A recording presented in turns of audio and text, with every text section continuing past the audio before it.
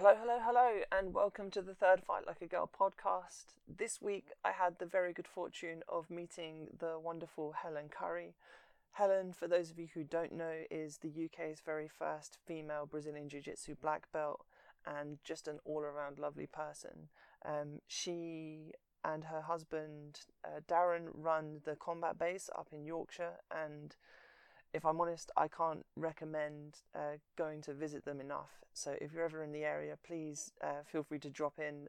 They always love new people and getting to roll with new and interesting people. So yes, very much do that. Those of you who are friends of me on Facebook have probably already read the fact that I'm not overly happy with how the audio turned out. There are some very jarring elements to the audio that's been recorded. I'm going to try and fix as much of it as I can in post. However, I can't make any promises, so if you are listening to this on a personal device, please don't listen at full volume, because it may blow out your ears. It will hurt your ears a lot. I know this because I listened to it myself on the way home from recording it and almost had a mini heart attack in my car. Yes, the first 15 seconds of audio had to be cut, so it kind of starts off halfway through a sentence, and it starts off with the monotonous ticking. The monotonous ticking at the beginning is the loudest it's going to be, so if you can adjust your audio to where you're comfortable with that, then you should be okay. I could go on forever about how annoyed I am at my mics and how the audio turned out, but instead I'm just going to let you listen for yourselves. I would really urge you to stick with it, because the content in there is amazing. Helen is literally just a font of interesting stories and Brazilian Jiu-Jitsu knowledge. She is so wonderful that I can't even put into words. So without further ado, I am. And all-around lovely person from what I've witnessed so far. Thank you. Would you be able to just give a quick 30-second background to yourself, and then I'll ask some more questions. We'll go a bit more in depth. Background into me personally. You personally, and a bit just weighted more towards jiu-jitsu. Right, okay. Well, obviously, I moved down here to Yorkshire when I was 12 from Scotland, and then obviously done all my education, everything down here in Yorkshire. I've done my nurse training, ODP training, and sports therapist training. So very much into the human body. Human body absolutely fascinates me.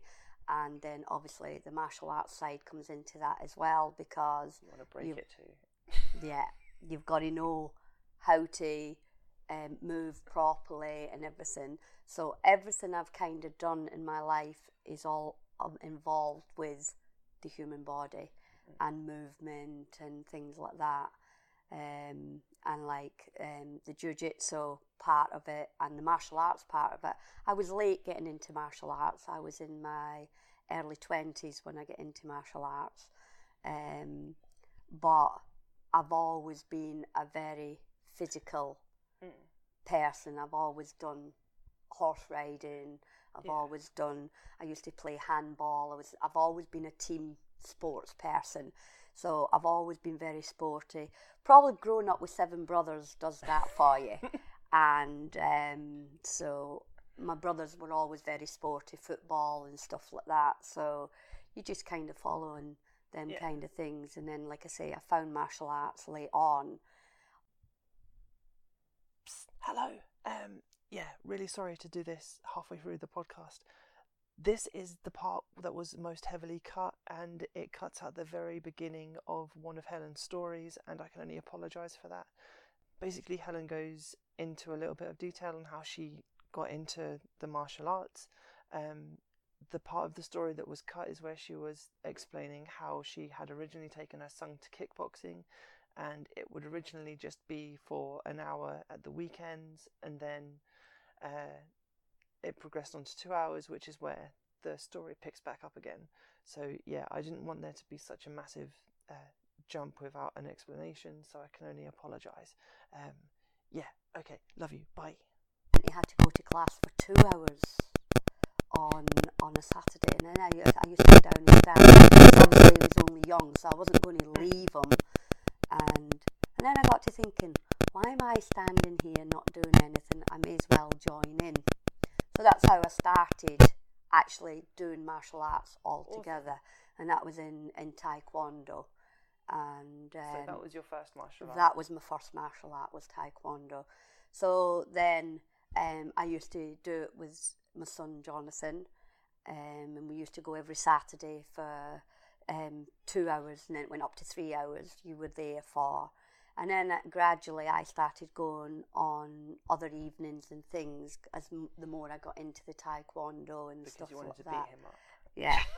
Well, it was nice because, like, obviously in traditional Taekwondo and things like that, martial arts, you've got your kicking, you've got your striking, but you've also got your patterns and things like that to do. So it was nice that I could learn the patterns, because then me and Jonathan used to do them together. So it was a really good way of bonding and everything as well with my son. Yeah. And then obviously I progressed on to other things. But that's initially how I got into martial arts. Awesome. So you started Taekwondo first, and how did you get into Jiu-Jitsu from Taekwondo? Originally, we got into Jiu-Jitsu, obviously, it was because of the UFC. And Pat Smith was fighting Royce Gracie. And Pat Smith, kickboxer, so we didn't know much about Brazilian Jiu-Jitsu at that time, and we just thought, Pat Smith's going to walk through this guy. And obviously then we got the video at the time, not DVD, video of the UFC, and put it on, watching it, and then we thought, Royce took a few shots from Pat Smith, and the next thing we knew, Royce take him down, choked him out, and it was like, what happened? So it was, we rewound it and watched it again, and we rewound it again and watched it again and rewound it in slow motion. Did it and thinking, what the hell just happened? It kind of blew out of the water everything that we'd been doing in the traditional, the striking, the kicking, and getting in and out and things like that. And it just blew our mind. What the hell is this Brazilian Jiu-Jitsu? What's this about? So that was kind of the opening to us, and we thought, we need to learn, we need to know more about this. We need to find out more about what this Brazilian Jiu-Jitsu is. Because it just kind of, you just think to yourself, we'd been doing Taekwondo for quite a few years by then, and it was just... So, in 1997, like, resources were scarce on Brazilian Jiu-Jitsu in general, and even more so, I believe, in the UK. So how exactly did you come about Brazilian Jiu-Jitsu as a whole? We found out there was some... Carly Gracie came to Droitwich and was doing a seminar, and we were there. As soon as we found out about it, we thought, right, we need to be at this seminar. First at the door. And off we goes down to this seminar and everything, and that kind of hooked us even more. So after that kind of thing, anytime there was any seminars anywhere in the country, we would be there. And we were also, we'd found this guy who did instructional videos of all to do with Brazilian, well, he did all martial arts, but we used to get this leaflet through sort of thing with everything on. Leaflets? With of all these videos to do with all sorts of martial arts, but then there was Brazilian Jiu-Jitsu instructionals, so we thought, right, we started getting these instructionals. We started doing things ourselves, training together, and trying to just, it was trial and error. A lot of the time we would do slow motion on the videos while we got moves and looking at the little bits. Every time there was any seminars anywhere, we were there. And then of course we got a phone call from a guy called Andy Norman, who did the Casey fighting system over in Hull. And he got in touch with us through Darren used to advertise at the local library for our taekwondo classes. And Andy got in touch and said he'd got Chris Houter coming over. He was the first American jiu-jitsu guy to get his black belt in the Brazilian jiu-jitsu. He was part of the Dirty Dozen in America. Did we want to come and train with him? And we thought, we sure do. So off we goes one Sunday morning over to Hull, into this tiny little village in the middle of nowhere, Church Hall. And there was Chris Houter and Chance, who was one of Chris's purple belts at the time. And there must have been about 50 people in this church hall. Just absolutely couldn't believe how many people were there wanting to know what this Brazilian Jiu-Jitsu was all about. And obviously we'd been to a few seminars. We'd been to Carly Gracie. We'd been to Marco Huas.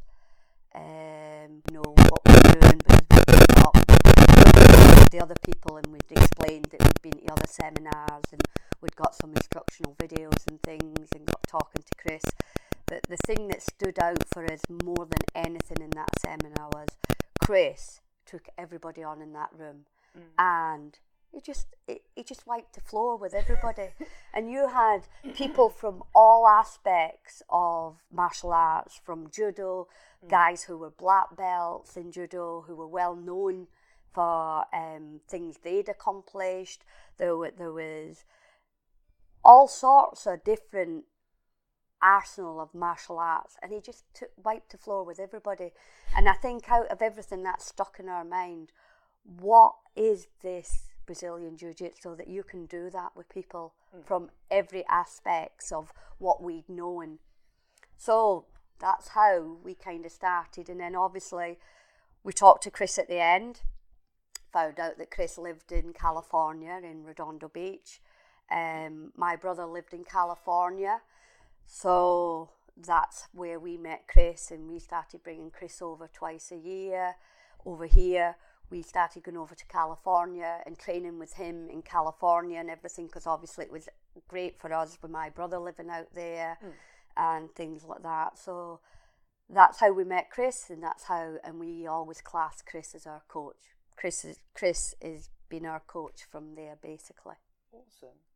Like, I do find that children today don't really understand the difficulties of people from just 10 years ago or 20 years ago now. Like VHS, when you say you watched in slow motion, it's not the same as watching something in slow motion now. No. Because it's very higgledy-piggledy. Definitely. So to pick up the moves from that couldn't have been very easy, but obviously it worked for you, and it was all you really had at the time. Yeah, of course, that was it. That's all we did have, and it was, like I say, it was because both me and Darren we wanted to know more, we wanted to learn more. It was trial and error. For a lot of the times, we would be trialing things, we would do things. And then obviously we started doing a bit of judo to get a bit more groundwork, because there wasn't any Brazilian Jiu-Jitsu, so we thought, right, okay then, well it was actually Darren that said he wanted to do judo, so I went down to support him and ended up joining in. And then obviously we were learning the judo, which was good for the throwing side of things, because obviously you need that in jiu-jitsu as well. Yeah. Even though in jiu-jitsu they don't concentrate so much on the takedowns and the throws, but you do need that side of things. So the judo helped us with that, But when we were going to the ground, obviously your judo is a bit more static and a bit more about your pins, whereas your jiu-jitsu is a bit more fluid and about movement. And yeah, you've got your pins and your positions, but it's about trying to finish that person with either chokes, strangles, arm bars and things like that.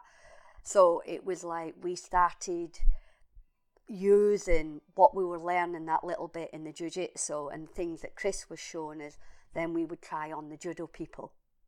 So we sort of combined the both together, and so that was good, and our movement grew more fluid because our judo coach used to sort of get onto us a little bit and sort of say, stop using that Brazilian shit on my students, sort of thing, which was quite funny because, but he knew we did both. Yeah. And he did, you know what I mean, he accepted we did both, and he knew what we were doing, which was, he didn't like it sometimes because, but he could see the movement in the jiu-jitsu more to the judo. So that was quite good fun. And combining the both of the sports was quite good fun. Yeah. Because, like I say, we got a lot of the throwing and takedowns from the judo side, and then kind of mixed them up, because obviously then we did a bit of wrestling as well, because you need to know all that side of things. And then we would bring it back and we would work it together, and then we would pass it on to kind of our students by then and things like that, as things were growing and people were getting to know a bit more about jiu-jitsu and wanted to know a bit more about jiu-jitsu. So we were getting more people in to train with us, which was good fun. And we were in that transition period of stopping doing the taekwondo and just then mainly focusing on the Brazilian jiu-jitsu. So when did you transition from student to teacher in jiu-jitsu? Do you know, I'm not really sure. It was kind of, because I've always still trained. We've always kind of, what kind of worked as we were transitioning from, Darren was always the one that kind of taught the classes, and he was the one that kind of, I was always still kind of in class. And what used to kind of work for us was when we had new people coming in. Like I said, at the time, there wasn't many women in jiu-jitsu. Very, very little women. And so I had to train with all the guys. And what we used to do is all the new guys that came in would come with me. And it used to be quite good fun because obviously my movement and keeping tight and being quite technical, a lot of the guys couldn't kind of handle that because they wanted to kind of muscle me and things like that.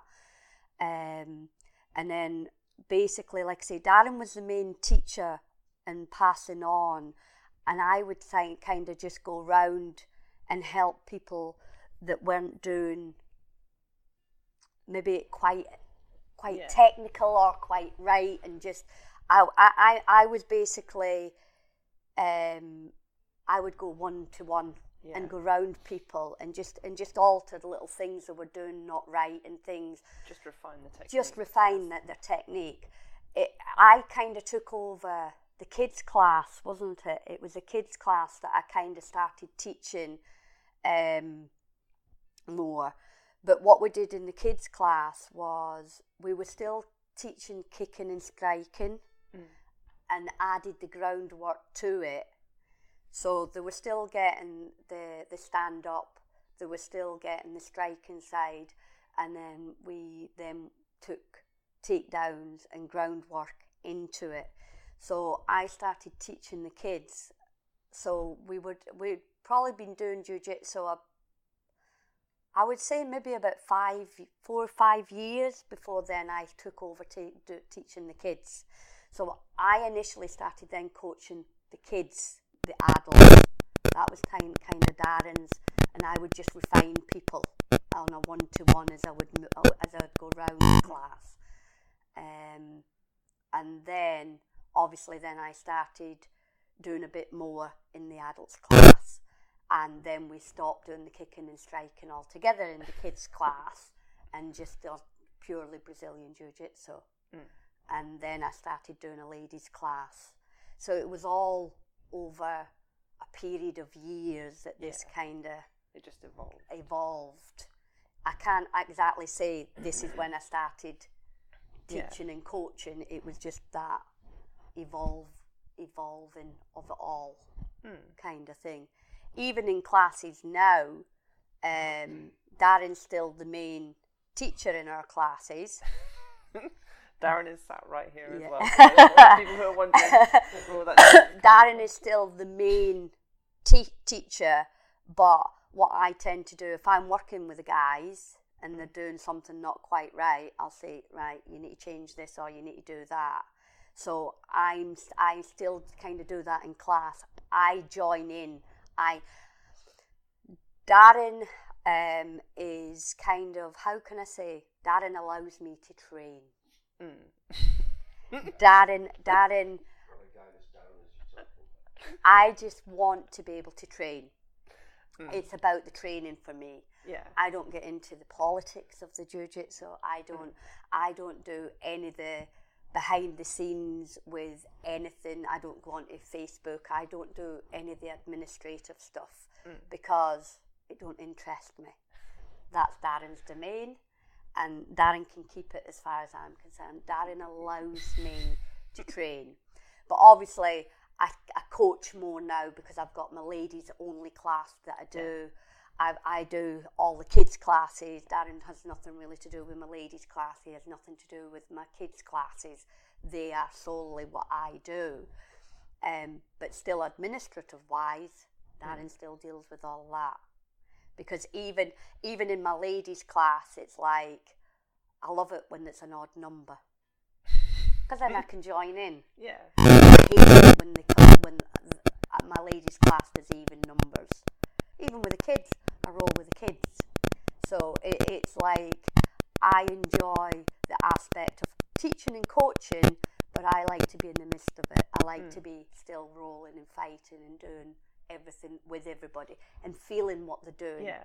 It's like when I'm rolling with the girls, I always just roll above them and let them work, especially if we've been doing certain techniques. I'll sort of lead them into where... You're not there to steamroll. No. Now and again I'll do it. Yeah. But they'll ask me, oh, will you go harder? Or will you do it? Right, yeah, of course I will.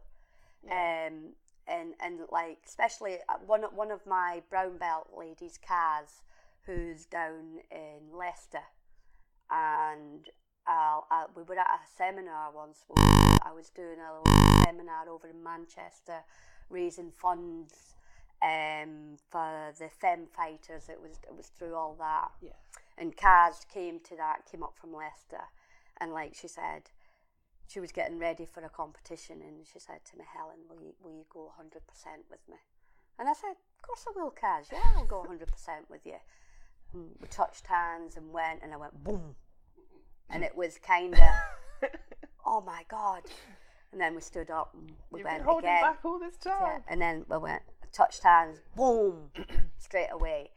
And then it was like, and then I said, right, I'll steady it down now. And Kaz, like, kind of, it was like the rabbit in the headlights. Yeah. And I said, that I don't do that unless my girls ask me. Because it's like, I'm not here to do that to people.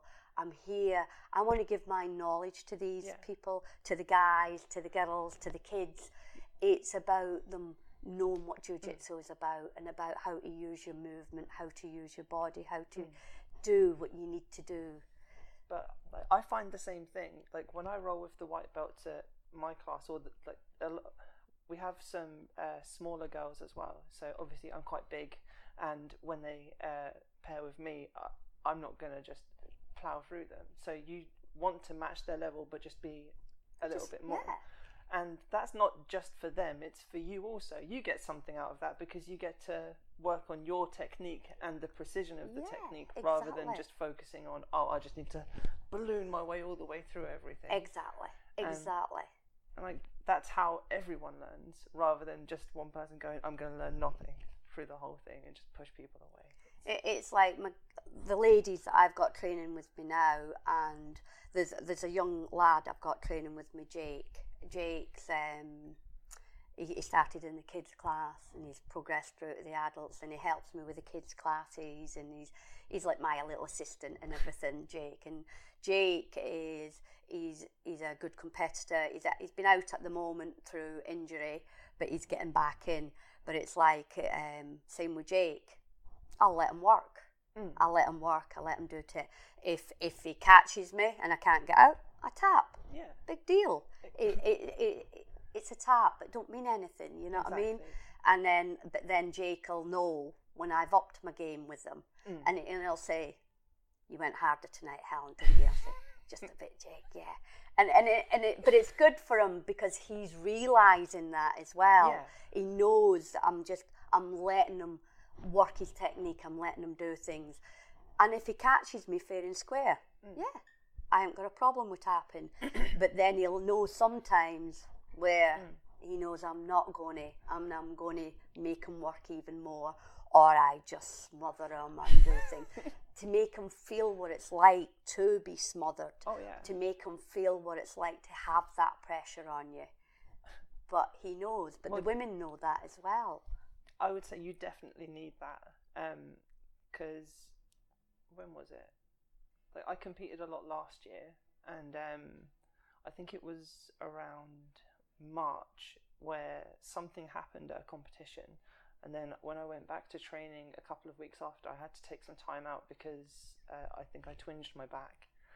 I went back to class, but I started having panic attacks when I was on bottom or when I had someone on my back, and I could feel myself blacking out just from them being on me. And I had to work with he was a brown belt at the time. He's just recently got his black belt, Dan Lewis. He really helped me through like handling the panic aspect of it. And like I don't think you get that with a lot of other martial arts, in that where you don't really go 100% unless you're in like a competition. But if it's striking, you don't have the same there's not the same physicality.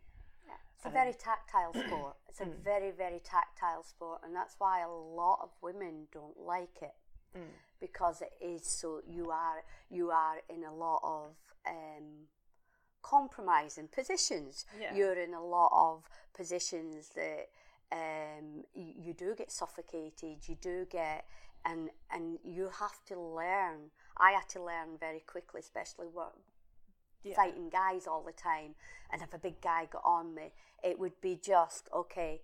I'm safe. I had to do it. And I'm okay. I'm safe. And even it's like I say to my girls now.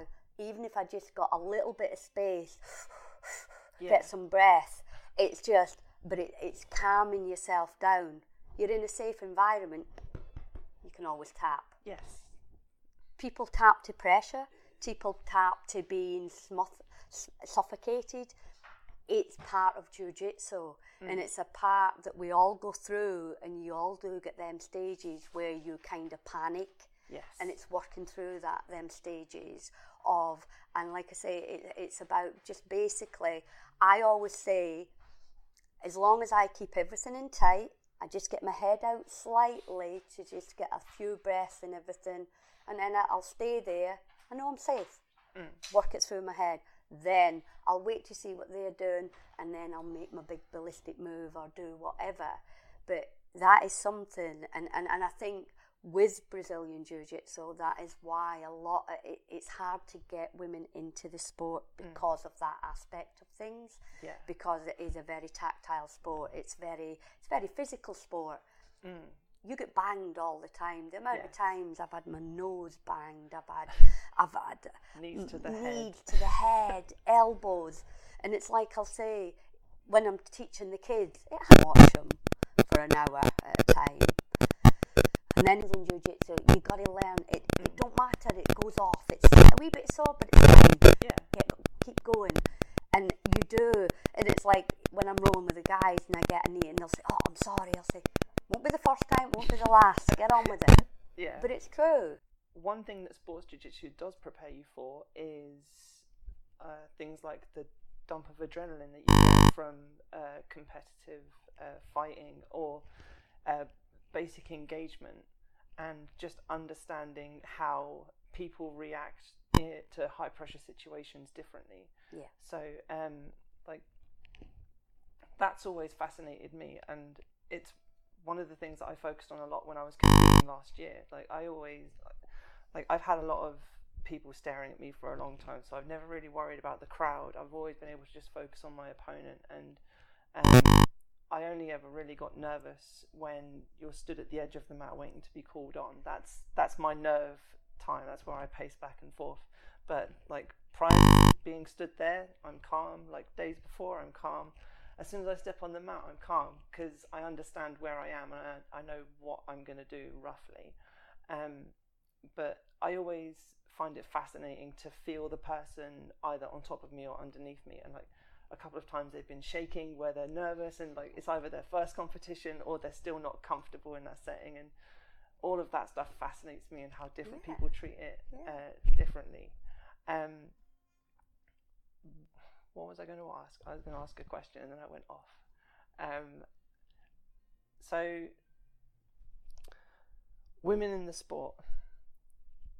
Was it sport jiu-jitsu you were talking about, saying about how that can kind of transfer over to real life stuff? No, it was there was something I wanted to speak about before that, but there is a question that I did want to ask around. So obviously you said when you started training, and probably throughout most of your pre-black belt career, you didn't really have female training partners. So your skill base probably would have had to focus largely on technique over anything else. Technique and movement. Yes. Technique and having to move. Like I say, I trained a lot. Well, I trained predominantly with guys. Yes. Of all shapes and sizes. Whoever was at the gym, I trained with. It used to drive Darren crazy because Howie he used to always say to me how I'd never got really hurt while I was training was unbelievable, because I would just, it didn't matter if the guy was not much bigger than me to the biggest guy in the gym. I would just jump in and roll with anybody. And basically it's kind of, once again, I had to have my movement. I had to be so technical. I had to keep everything so tight so they couldn't get things on me. And I had to be patient. Yes. Patience, you have to, I find like a lot of times in jiu-jitsu people are not patient, and when you're a smaller person fighting a bigger person, you have to be patient. Yeah. So I had to learn to kind of keep myself balled up so they couldn't have things. But then as soon as I felt the move, then that would be I'd get out of there. They give an inch and you take a mile. Yeah, exactly. And it's just, once again, to me, jiu-jitsu is all about feeling what your partner's doing. It's all about that movement aspect. So as soon as they lifted just a little bit off me, I would know then that's my chance. So I would take it. So it was about feeling what people, how they were on top of me, how they slightly moved. I use my feet like hands. My feet are very hand-like, and I will grab hold with my feet.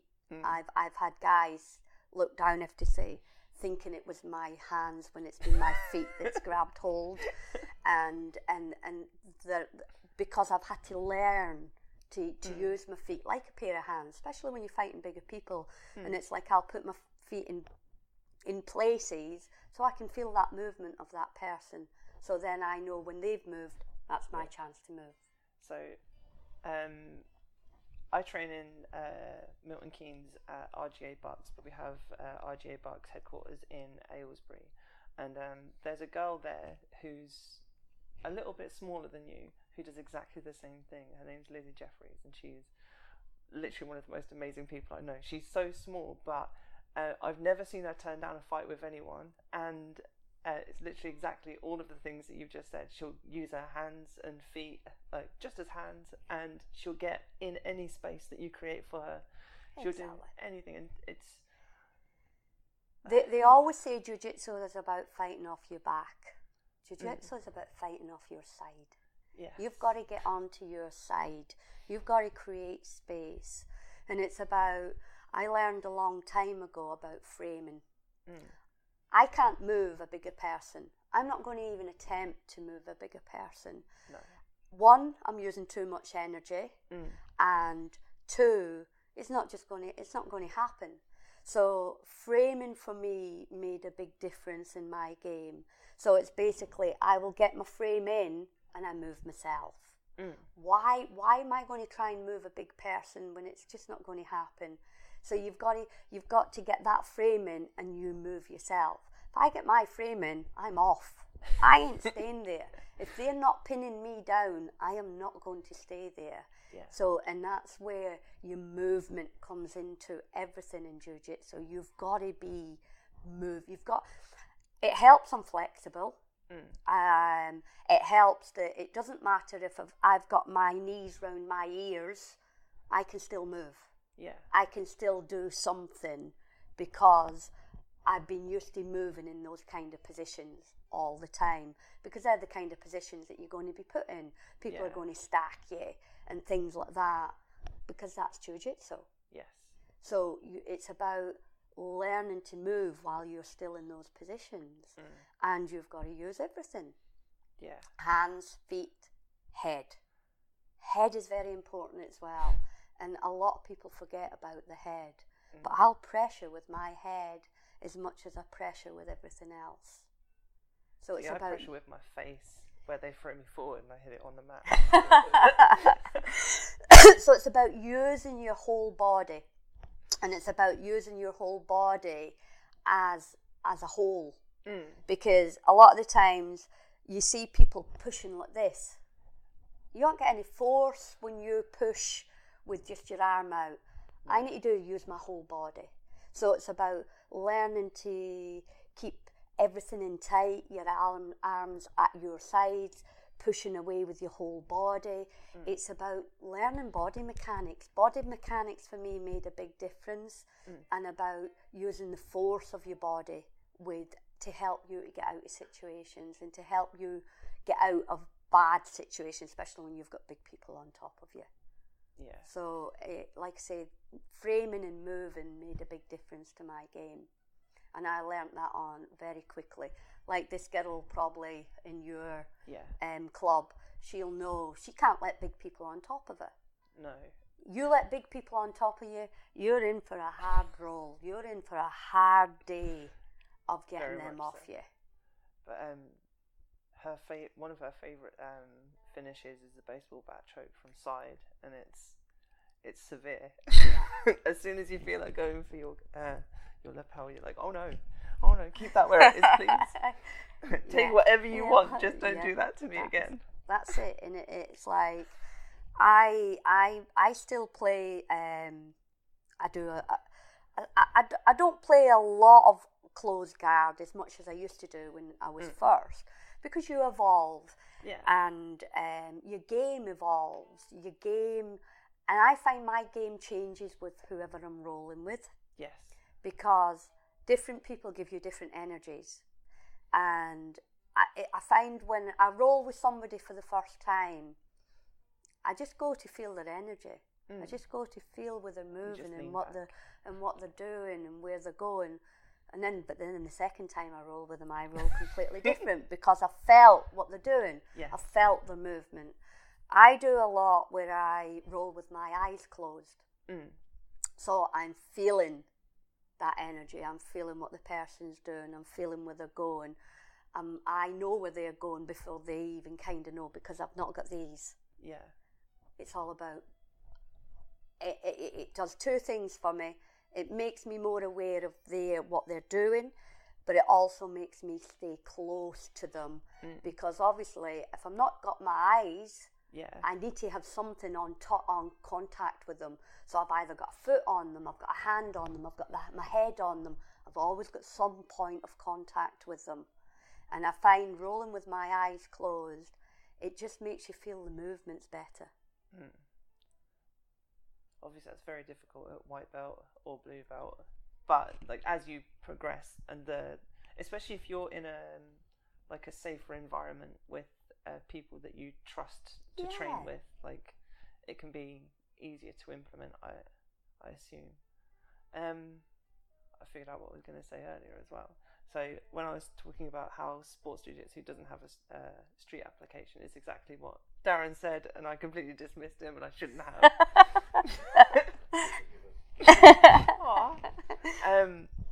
So a lot of what the sports jiu-jitsu does teach people as well is, so one thing that a lot of people say to me when they see jiu-jitsu for the first time is the positions are awfully sexual. And for women in jiu-jitsu, they are likely to be the situations that they will be compromised in if it were to happen in the street. So, or it may also prevent people from wanting to start because it will trigger a PTSD scenario where they've experienced it before and it's something that they want to address. Like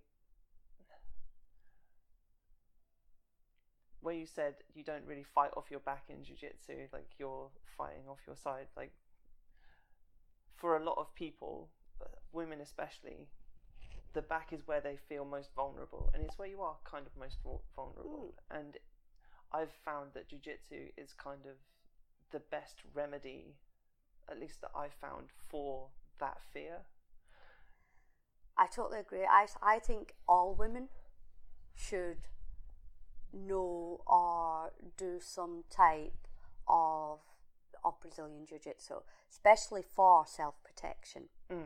Because I have done ladies self-protection classes in the past, and a lot of the time, if a man wants you, that's where you're going to end up, is on your back. Yeah. And I have kind of taught triangles and for women to get into that position and things, because I do think self-protection wise, I think Brazilian Jiu-Jitsu is one of them things I find that I would feel comfortable in essence of being able to get out of something because of my movement, knowing how to move, knowing how to got off my back and move, and even just how to get up from being on my back. Yes.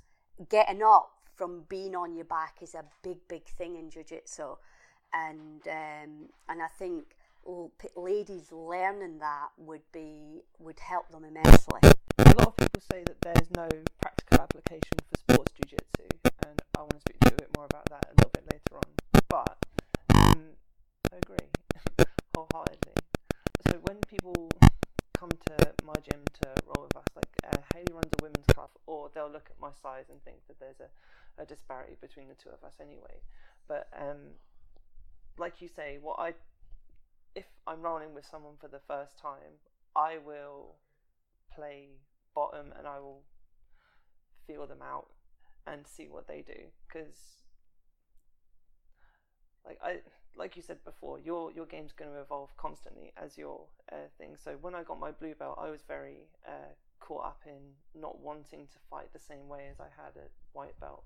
It was very good for what I was doing then, but now there's supposed to be a jump in skill level, so I want to be able to improve my position. The one thing that I've wanted to focus on is from my back, because a lot of my competitive career I focused on being on top and getting on top first, so that I could do that.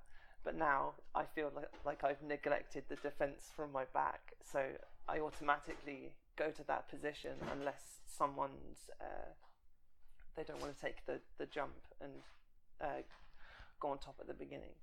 And like it is, like, I haven't done any rolling with my eyes closed, but I do fully understand what you mean, where you have contact with a person and you can feel like where they want to go and like how they're going to move.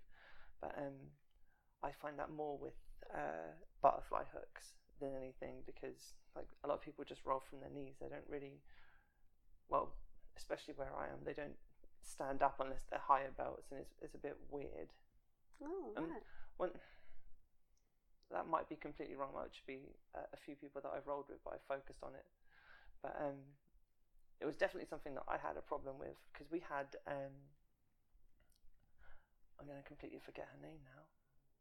We had a lady come over from America. She's moved to Cambridge with her partner recently, and after I rolled with her, I asked her if there was anything I was doing that I could improve, and she was like, "You don't stand up.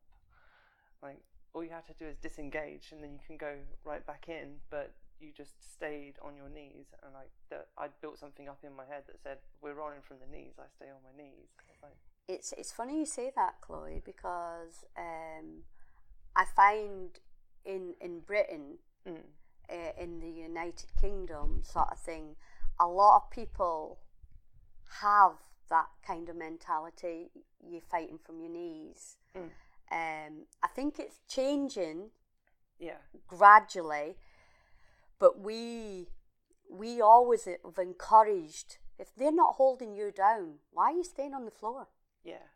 Why would you stay there if they're not pinning you there or they're not keeping you there? We always kind of teach, stand back up. Yeah. Get up. Disengage. Yeah. And it's like, once again, sometimes I think what people think is because you're on your knees, you've just got to go forward. You're already there, you've just got to keep going forward. But whereas we say sometimes disengaging and going back in, it kind of throws that person off, because they don't expect you to stand up, move out and then come back in. All you're doing is making it easier for you to pass somebody's guard or do what you want to do, or control them that bit better and things like that. So we've always kind of encouraged people to stand back up, get out of there. If you're not getting success with what you're doing, get out and then come back, reassess and come back in. Yeah. Can I just add something at that point, which I think something that obviously we've been very fortunate to have, like with training with Houter, who wrestled, training with like Matt Thornton and the SBG guys back in the day, who always encouraged a lot of clinch and wrestling. I think the kind of style of jiu-jitsu that we were taught from those guys, it's like an American Brazilian jiu-jitsu that was Brazilian jiu-jitsu, how they learned it, plus it had the American wrestling aspect to it. Yes. So and I think obviously the wrestlers know that if it's not right, if it doesn't feel right, don't force something, disengage, reset and start again. I think that's one of the main differences that we have in our style, I think, is because it's American Brazilian jiu-jitsu. Yeah. Interesting. Yeah. Probably, because we didn't train with an awful lot of Brazilians, did we? No. I preferred we've always the trained American with the Americans and things like that. And like I say, like Houghton and Matt Thornton and those guys, they always made us wrestle, even though we didn't want to. Yeah. I'll be eternally grateful to those guys for making us do that. Even when I didn't want to. I didn't even want to do no gi of any sort at all, but those guys made us take gis off, made us wrestle, and it really worked out, didn't it? Yeah, it did. So, and it's like, I predominantly do gi. I prefer gi, but I can do no gi. Yeah. And I think you need both. I do think it complements one another. Yes. And like I say, I go crazy with my kids and my women. What are you on your back for? Why have you gone on your back? Nobody's put you there. Yeah. What are you doing? Get up.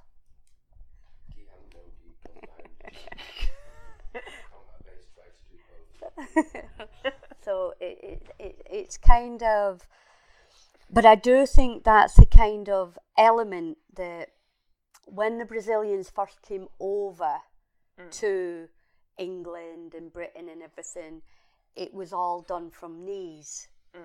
And I think it is gradually changing, and you can see it when you're out there watching competition and things. It is gradually changing, but it's still not quite there yet. No. Do you think that's because Brazilian Jiu-Jitsu is becoming a little more synonymous with MMA? Yes. That type of thing. Yeah, I think when people talk about Brazilian Jiu-Jitsu, they always combine it with MMA. And I think people come into Brazilian Jiu-Jitsu because they've watched the MMA first of all. Not always, but I think there is that element of MMA. There's a curiosity around it. Yeah. Because, you know what I mean, boxing, kicking, striking, all those kind of fighting techniques have been around for a long time, but your Brazilian Jiu-Jitsu hasn't. And I still think there is that curiosity. And with MMA, when the MMA, the UFC came on the scene and everything, and you even watch the UFC. We've watched the UFC since it started, and we still watch the UFC. And I still like to watch the girls fight, and I still like to watch what they're doing on the ground and things like that. But it's kind of because of the UFC, I think it's put Brazilian Jiu-Jitsu on the map, especially in the United Kingdom. Yeah. And I think it was the UFC and the MMA that brought it to everybody's attention to start with. It gave it a much bigger audience. Yeah. And it's like, we do watch Brazilian Jiu-Jitsu matches on their own, but ain't they boring? You know what I mean? I would say it depends on the fighter. Yes, it does depend on the fighter. But if you've got two skilled people who are very much, you know what I mean? We've been to Barcelona, we've been to Nottingham, we've been to the ADCC and watched all these big competitions, and you sit there and you think, oh God, is that it again? And they're just, especially if they have the same kind of fighting style. Like, I find that the fights I enjoy the most are when you see people with two clearly distinctive, different styles of jiu-jitsu. Like, one person will favour their back, or one person will favour their passing, and like, that's when things get really exciting. But if you've got two people who play guard, then you're in for a boring day of a single advantage win. Yeah, that's it. I can remember we went to Barcelona, and it was Cobrinha and Mendes in the final, and oh my God, it was amazing to watch these two guys trying to just, I think that match went on, was it 55 minutes or something? 55 minutes this match went on for, but you were on the edge of your seat constantly, because they're very similar games, but it was just everything just so precise, and it can be exciting like that, but that's very rare. Yeah. It is very rare. Whereas if you watch the UFC and you watch the MMA, you can see why that's hooked people more. Yeah. And then they want to know a bit more about the groundwork, and it's got the curiosity. So I can understand why Brazilian Jiu-Jitsu has been slow to the uptake rather than the MMA. But like I say, there's some competitors out there that are absolutely amazing in what they can do, like the Mendes brothers. Their skill level is phenomenal. Cobrinha, I've always been a big fan of Cobrinha, and we actually had the pleasure of going to a seminar with Cobrinha a few years ago, and that guy was so humble. He was saying, my skill level's here, he said, and I want it to be up here, and we're all sat there thinking, your skill level's there, don't you mean your skill level's way up here, you know what I mean? But he was still so humble, and his knowledge, and once again, just knowing how to slightly tilt the body this way or tilt the body that way, knowing that was amazing. And to feel I had a role with them and everything, it was just amazing to feel the difference in the skill levels and things like that. Like, I do find a lot of people say that Brazilian Jiu-Jitsu is a douchebag filter, and I don't know if I wholeheartedly agree with that, like, phrasing. Yes, it's a very hard sport, and if you're only in it for a belt, or if you're only in it for glory, you're going to have a very bad time. You're not going to survive in the sport. So you do tend to find that people of the higher levels are either very humble or they're very determined, and I find that very fascinating. Like, I've never witnessed a Brazilian Jiu-Jitsu fighter who has the same, how can I describe it? I don't know, the same level of confidence as Steven Seagal an Aikido demonstrations. I saw a video a few days ago of Steven Seagal, like, even now, like, big pudgy Steven Seagal walking out onto the mat, and like, he was so full of himself. It's just like, yep, tap a person, they fly to the floor, tap a person, fly to the floor.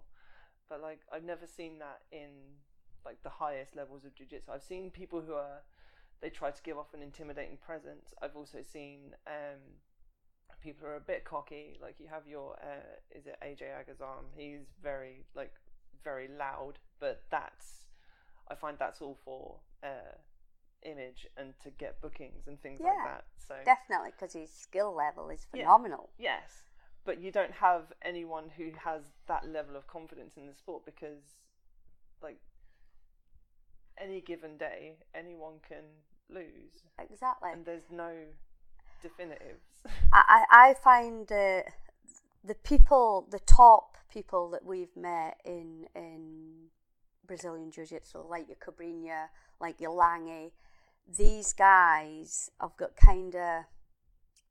they've got nothing to prove, sort of thing. I found Cobrinha very, very humble for the level that guy is at. How humble he was. It was very nice to see. He didn't have an attitude about him. He just wanted to be the best that he could be. Yeah. And I think your top level people like that,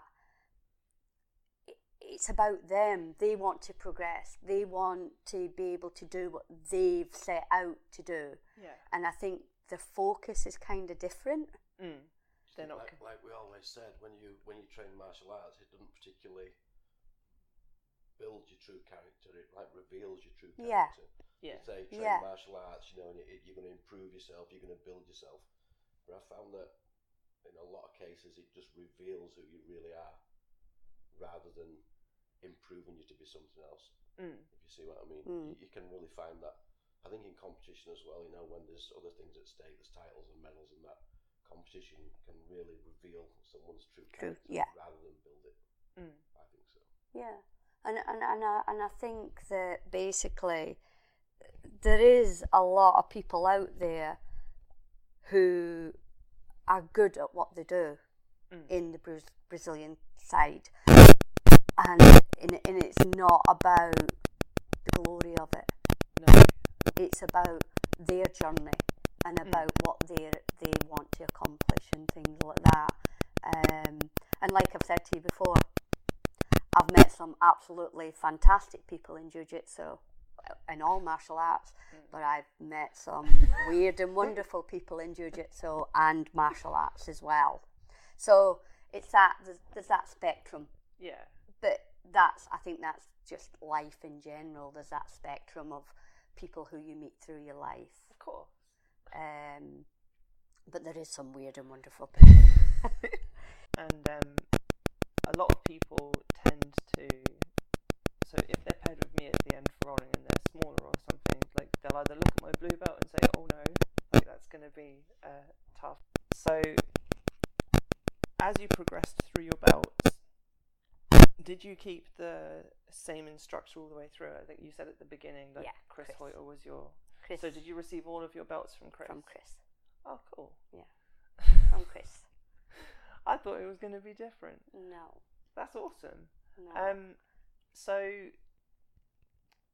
how, like in the early days, was there kind of a grading process that you went through, or is it more a case of, as it is now, where the instructor just kind of assesses your level as you're going through and just says, I believe you're ready for the belt? Yeah, Chris basically, like I say, we when we got in with Chris and we started bringing Chris over, he used to come over like twice a year and things like that, and then we'd go over to the States. So like Chris was watching us all the time and monitoring what we were doing and everything all the time that way. So, and I got to roll quite a lot with Chris and things like that. So he kind of just would decide, right, yeah, Helen's ready for the next bell or whatever. Like I say, I didn't always know, I never knew at all when I was going to get my belts and things like that. And like I say, the brown belt situation, that was we'd gone over to the States, and once again I just went over, because at that time I didn't train with many women. It was all predominantly guys. I think around about that time there was only really Cheryl who trained with me. Cheryl was a girl who had a MMA fight and was quite.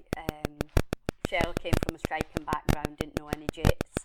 I came from a striking background but had a bit of jits, I think. And Cheryl, we had an MMA fight, and I just took her down and tapped her out in so many minutes and things, and it was kind of what happened there.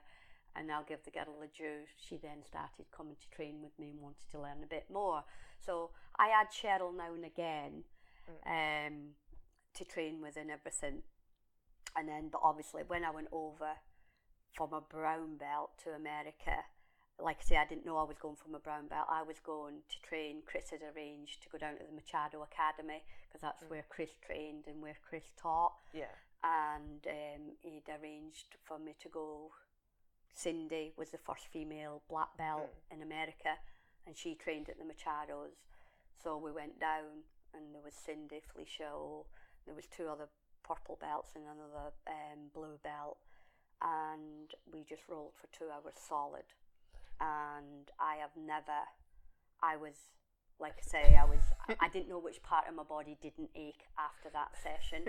And to top it off, I rolled with Chris at the end, and as Chris was rolling with me, he took my purple belt off and put me a brown belt on. And when I stood up, everybody just cheered and everything, which was awesome. Chris sort of just kind of decided when he was coming over and watched me progress, and he would give us things to work on and stuff like that, and he'd come over and he'd evaluate us and things like that. So yeah, Chris just decided. There was no kind of I want you to do this and this. He would tell us stuff that he thought we needed and things like that, and then we'd work on things, and then he'd reevaluate things. And so yeah, I got all my belts from Chris. Awesome. And so you were over in the States when you got your brown belt, but you were also there because you were getting married. Yes. Was that a week later? It was a week later. I was getting married after I got my brown belt. It took a week for things to heal, bruises and grazes on faces and from geese and things like that. So, and I gave my body time to heal as well, because after that session, after 2 hours of constant rolling and just fighting for your life with 2 black belts at the time and things like that, as well as Chris, 3 black belts, it was kind of, oh my God, what am I doing? So good fun, but and also I think it helped me when I got my brown belt. It made me realise I was kind of on the right lines. Yeah. Because I could go over to the States, and I did hold my own with these other girls who had like a lot of good coaching and stuff. So they had the constant lifeline to Chris to and Chris all of the other black and all the belts other So it was kind of nice, because it made me and Darren feel we are doing things right. We are getting somewhere. Because like I say, we still, even though we had Chris, it was still we were pretty much on our own as well. Yeah. And try to suss out and work out things for ourselves. And we always had Chris there that we could turn to, but it was kind of still, we were still kind of, okay, I didn't have many women. I had to learn a lot from fighting with the guys and rolling with the guys. But I felt good that I could hold my own with these women. So it was that was a really good aspect of that experience of when I got my brown belt. That's awesome. So as you progressed through the belts, like how would you define each of the belts as they are to an individual? Like how would you say that people should approach them as they're either coming up or as they are promoted through their clubs? The funny thing is, the only belt that I can honestly put my hand on my heart and say that really meant the most to me was my blue belt, because we didn't get into jiu-jitsu chasing belts. No. We got into jiu-jitsu because it was kind of a bit of an eye-opener to us, and we wanted to learn more. We wanted to know more about this fighting system. So belts was way down the line of things. But then obviously, as we were training more and we were doing more and things, I used to always think, I just want my blue belt. Just to achieve getting that blue belt meant more than anything else, because of how we had to go about learning more and doing more and experience jiu-jitsu and things like that. And when I got my blue belt, I don't think I've ever felt like that before about any belt in any other martial arts. I mean, doing my taekwondo, you had that instruction all the time. It was good. Even in judo, same again, getting my belts through judo and stuff like that. But getting that blue belt in jiu-jitsu was, God, look what I've accomplished. Yeah. There is not much out there, but we've still been able to get to this point. And then obviously you get your we got our blue belt, and that was our foundation. Now to me, getting my blue belt, it was because I could fight off my back. I could fight in guard. I knew what to do. I knew what I had to do and things. And then as you progress, it's just building blocks. Okay, I know how to fight off my back now or off my side. Now I need to learn to get on top and stay on top. So then it was that progression, right? Okay. And then when I got to that point so you've got your blue belt where it's about guard and everything about guard and defending and fighting. Then purple belt, it's about being able to get on top, staying on top and using both guard and on top. Then getting to brown belt, it was kind of keeping them all together, but then adding submissions and learning about the movement, like we talked about before, transitional things, because when somebody's passing my guard, that's the best time for me to sweep. Yeah. When somebody's trying to sweep me, that's the best time to pass their guard. So it was then putting everything together and getting those little intricacies right and the timing right. And then getting to black belt, it's when you've got the whole of that, but still learning, because there's still so much more to learn. Getting to black belt to me is your foundation. Yes. We still continue to go to seminars when they were out there. We can still continue to train and look at other things. And even if we went to a seminar and you took two little things, slight movement this way, or right, that's not working because I just haven't moved my body quite right this way. Taking those little details just make that difference. So I think it's like progressing through the belts that way, and it's just about putting everything together. That's how I felt it was. But to be fair, Chloe, I wasn't really bothered about it. I just wanted my blue belt. My blue belt meant everything to me, because we'd accomplished getting there when it was so hard, because there was nothing out there. Yeah, and like especially in the UK, I know it didn't come over till late on. Like you had some of the early adopters, but like it did it start in Birmingham when it came over? Like when you had some of the Brazilians, like did Mauricio come over to Birmingham first, and then they moved to London?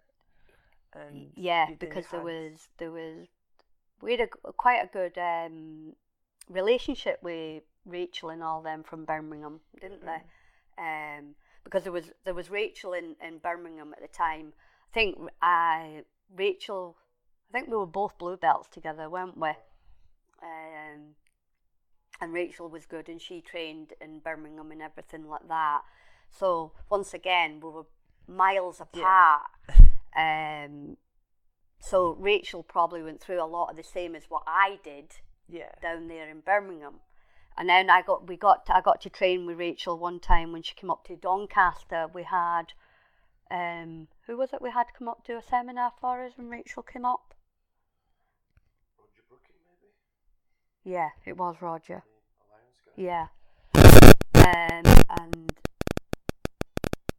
I got to do a bit with Rachel and everything, and it was just so nice to feel this woman instead of men.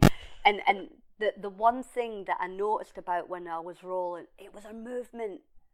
It was this big ballistic moving out, and they're hipping. Whereas the guys don't do that, because the guys rely on their strength when they first start jiu-jitsu. And I'm going to say it because it's true. Don't look so shocked. Whereas women haven't got that to rely on. Yes. You've got to get your movement. And it's all about your movement. And I'll always remember that way. John Machado once came over, and we were in a seminar, John Machado. And this seminar, we were in this big sports centre, weren't we? And once again, John was going round everybody and went through everybody. And he stood up in the middle and he said, "Right, guys, all I'm going to say to you now, out of everybody in this room," and there must have been about 50, 60 people in this room, all disciplines once again, he said, "This young lady here has got the best jiu-jitsu out of you all. Out of all you big guys, out of all you, because her movement." And now when you sat there and you think, "Oh my God, I'm going to get absolutely stuffed here," sort of thing. And it was just so funny, because he said, "Out of yous all, this young lady's got the best jiu-jitsu out of yous all." No, and now I was so chuffed because he'd noticed my movement and he noticed. But at the other hand, I thought, don't target on your back. Yeah, exactly. So, but it was, you know what I mean. And but we've had lots of things like that. When Chris first met us as well, and like we'd go over and train with Chris in America, and he used to say, "Why do you guys not come and live over here? Why do you guys not come over?" Because we've got a family and we've got kids and we've got things over in England. It's not that easy, Chris. Why don't you come over to us? Yeah, and things. And he used to always say, Chris always said, "Helen, I could make a world champion." He says to Darren, "You'll always be average." He said, "But Helen, I could make a world champion." To be fair to Chris, he's not wrong. He's quite. And he said, "Just give me her for a year. Just let her come for a year." But obviously, life is not that easy, and it's not that simple. We would have loved to have. I always say, if I had my time over again, I wouldn't have kids, I wouldn't do this. I would go, I'd do jiu-jitsu, I'd be all over the world, you know what I mean? But it's true, you know what I mean? But don't get me wrong, I love my kids to bits, and we do loads with our kids and things like that. But if I had my time again, I am so envious of what's out there now for you girls. Yes. Yous have got so much out there now. It's like in the UFC when they did the house for the women. I'd have gave my right arm, Chloe, to be there. You know what I mean? Because it just came too late for me. It just came way too late for for a lot of people. For a lot of people who were out there at the beginning, we just didn't have. No, I mean, don't get me wrong. I've competed in everything I've trained in. I've competed in taekwondo. I've competed in judo. That's going to be my next question. Yeah, I've competed in taekwondo. I've competed in judo, sport jiu-jitsu, because you got to remember at the time I was doing jiu-jitsu, there wasn't much jiu-jitsu competitions out there. So, but the sports jiu-jitsu was there. So I did the sports jiu-jitsu, which is your kicking, your striking, your takedowns, and your groundwork. So I did that, and you know what I mean. That's what my only kind of path was to go and do, competing that way. So that's what I did. So everything I've ever trained in, I've competed in, and then obviously, then when the jiu-jitsu started coming, I'd had an injury with my back. I can empathise there. And I basically, my sacroiliac joint popped out, and I was out of training for a year because of that. Oh shit! And I wasn't really sure whether I was going to get back in, and be able to do what I had done in the past. But through a lot of hard work and rehab and everything like that, I did. And I have been able to get back in and do and train. And I've had a lot of injuries, you know what I mean? And that's why now probably I'm more on the coaching, teaching side, and want to give like my guys, the gals, the kids as much. It's like I'm out there in competitions with my girls. We go around competitions. They're doing brilliant. The kids are doing good. Our guys are doing good. That means more to us now. Yeah. You know what I mean? Because now you're like proud parents. Yeah, we are, because it's like we're giving our knowledge to these people. We want them. There's so much more opportunities for them now. Go out there and do it, and we love seeing that and seeing what they're doing out there, what our guys, and representing combat base. Yeah, it's awesome. Like, I know I get like little like spatterings of pride when like I show someone like how I do a technique or something that I think they can fix. Then I see them catch it on someone else. I'm like, oh, I showed them that. Yeah, and that's then it. But like for you guys, like seeing people that you've actually trained from the start, going out competing and winning, and like just performing really well, like, I can't imagine how great that must make you guys feel. It's absolutely awesome. To like we were in Naga a couple of weeks ago. I went with the girls. Some of the girls were competing and everything. And you know, and just seeing them going out and doing their stuff is awesome. And it's like when they lose, I'll just say it's experience. It's all experience. Let's see what you didn't quite get right. And we come back and we work it and things, because competing is completely different to training in your gym. Very much so. And I always put that across to the girls, to the guys, to the kids. Competing, you've got somebody who's stood in front of you who wants to rip your head off, and it's completely different. And it's your adrenaline. It's how you control your adrenaline. It's how we all get that adrenaline dump, but what I always say is the person across for you has got it too. So it's how you control it yourself. You know what I mean? When I competed, like I say, I've competed in everything. I didn't go out with a game plan as such. I used to go out and say, I'll see what happens. Yeah. I'll see what they do. Because that's where me and Darren completely differed. Yeah. In when we were fighting, because I would, as long as I warmed up, I found, I can remember I was competing up in Carlisle at the Sports Jiu-Jitsu one time, and competing up there, and was watching everything still from afar, but I was doing lots of stretching, getting my body ready and warming up. and it's the best I ever felt. Went out onto the mat, did my thing, won, blah. And it was funny, the ref put my hand up and he sort of said to me, I wouldn't like to meet you in a dark alley. And I, you know what I mean? I would like to be in one. You know what I mean? And I just looked at it and it was just because I was so focused, because I'd taken myself, I was watching, getting warmed and everything like that. And it was this great feeling. I'd sort of got my adrenaline levels low. I sort of think, just go out and do what you do. Just go out and treat it as a hard training session with people that you don't train with usually.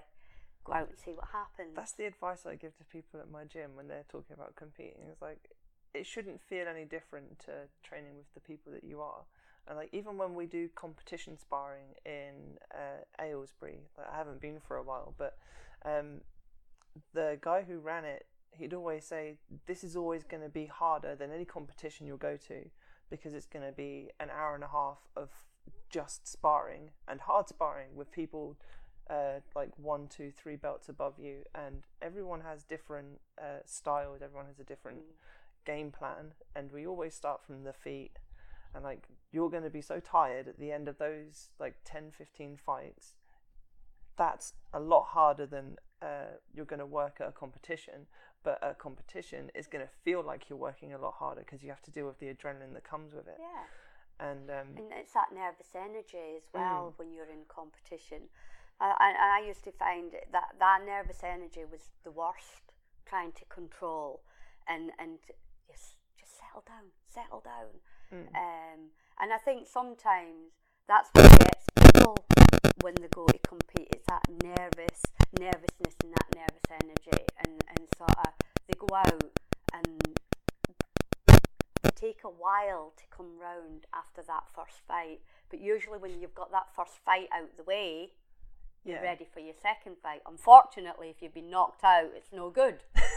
You know what I mean? But it's about learning to control your emotions. Just look at, that's what I'll say to the girls, go out and enjoy yourself. Go out and show what you can do. Go out and just enjoy yourself. I say that to the kids all the time. Go out and enjoy yourself. Yeah, like, local competition isn't the world's. You're not winning Europeans. Like, it should, like, most people do the sport recreationally. So it should be enjoyable. It should be fun. And you shouldn't be placing this massive weight on your chest and just go, oh, everyone's watching me. People are going to be disappointed. Even if it is the Europeans and the Mondials, I think, outside of that sport, who really knows? Who really cares? Exactly. You know what I mean? They don't. People don't. You know what I mean? Like, we've had people say, can I just... Yeah, sure.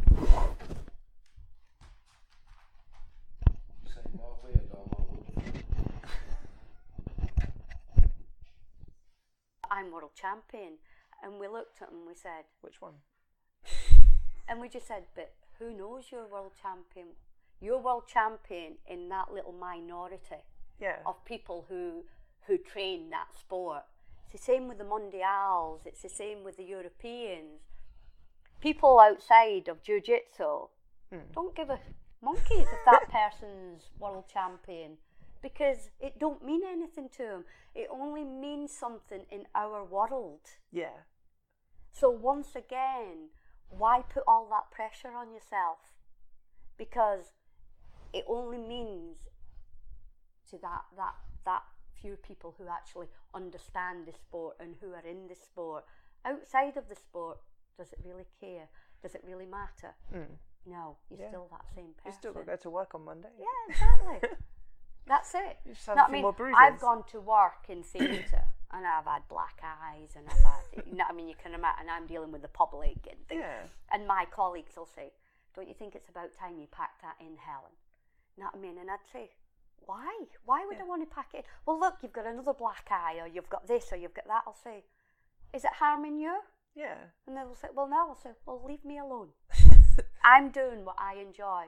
And I'll say to them, look at you and look at me. Who's the fittest of us? I said, this keeps me fit. This keeps me in shape. So why wouldn't I want to do it? It keeps me happy. Exactly. More than anything. Yeah. Like, I had to take a 3-month hiatus after I had a surgery in a couple of years ago now, and like those 3 months were murder. I can only imagine what you had to go through for a year. Oh, it was horrendous.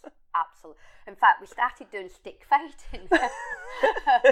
Darren said, we'll do something. He was still training jiu-jitsu and everything, and we started doing a bit of stick fighting and things like that, because I could still sort of move and use this, doing the stick fighting.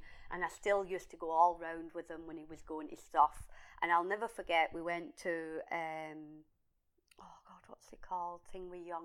Rick Young seminar over in Hull once again. And I was there, and I'm thinking, I can't join in.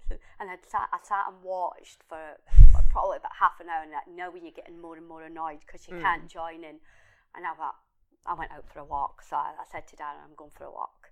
And I went out, and I'm out in the middle of nowhere, walking these little roads and everything. And I'm thinking, I think I better go back. I'm not really quite sure where I am, but I had to get out because it was driving me crazy, because I'm watching him train and I couldn't do it.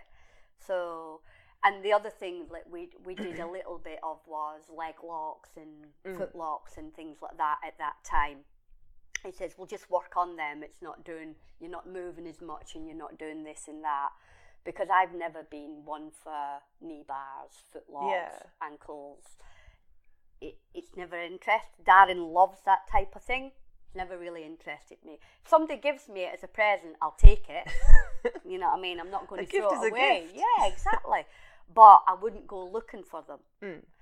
And with everybody going for leg locks and things like that now, like I will do a bit more now with going for feet and I find going for bigger people's feet and legs, it puts them on the defensive. So I tend to, when I am fighting bigger people, I will attack their legs more, because it puts them on that defensive.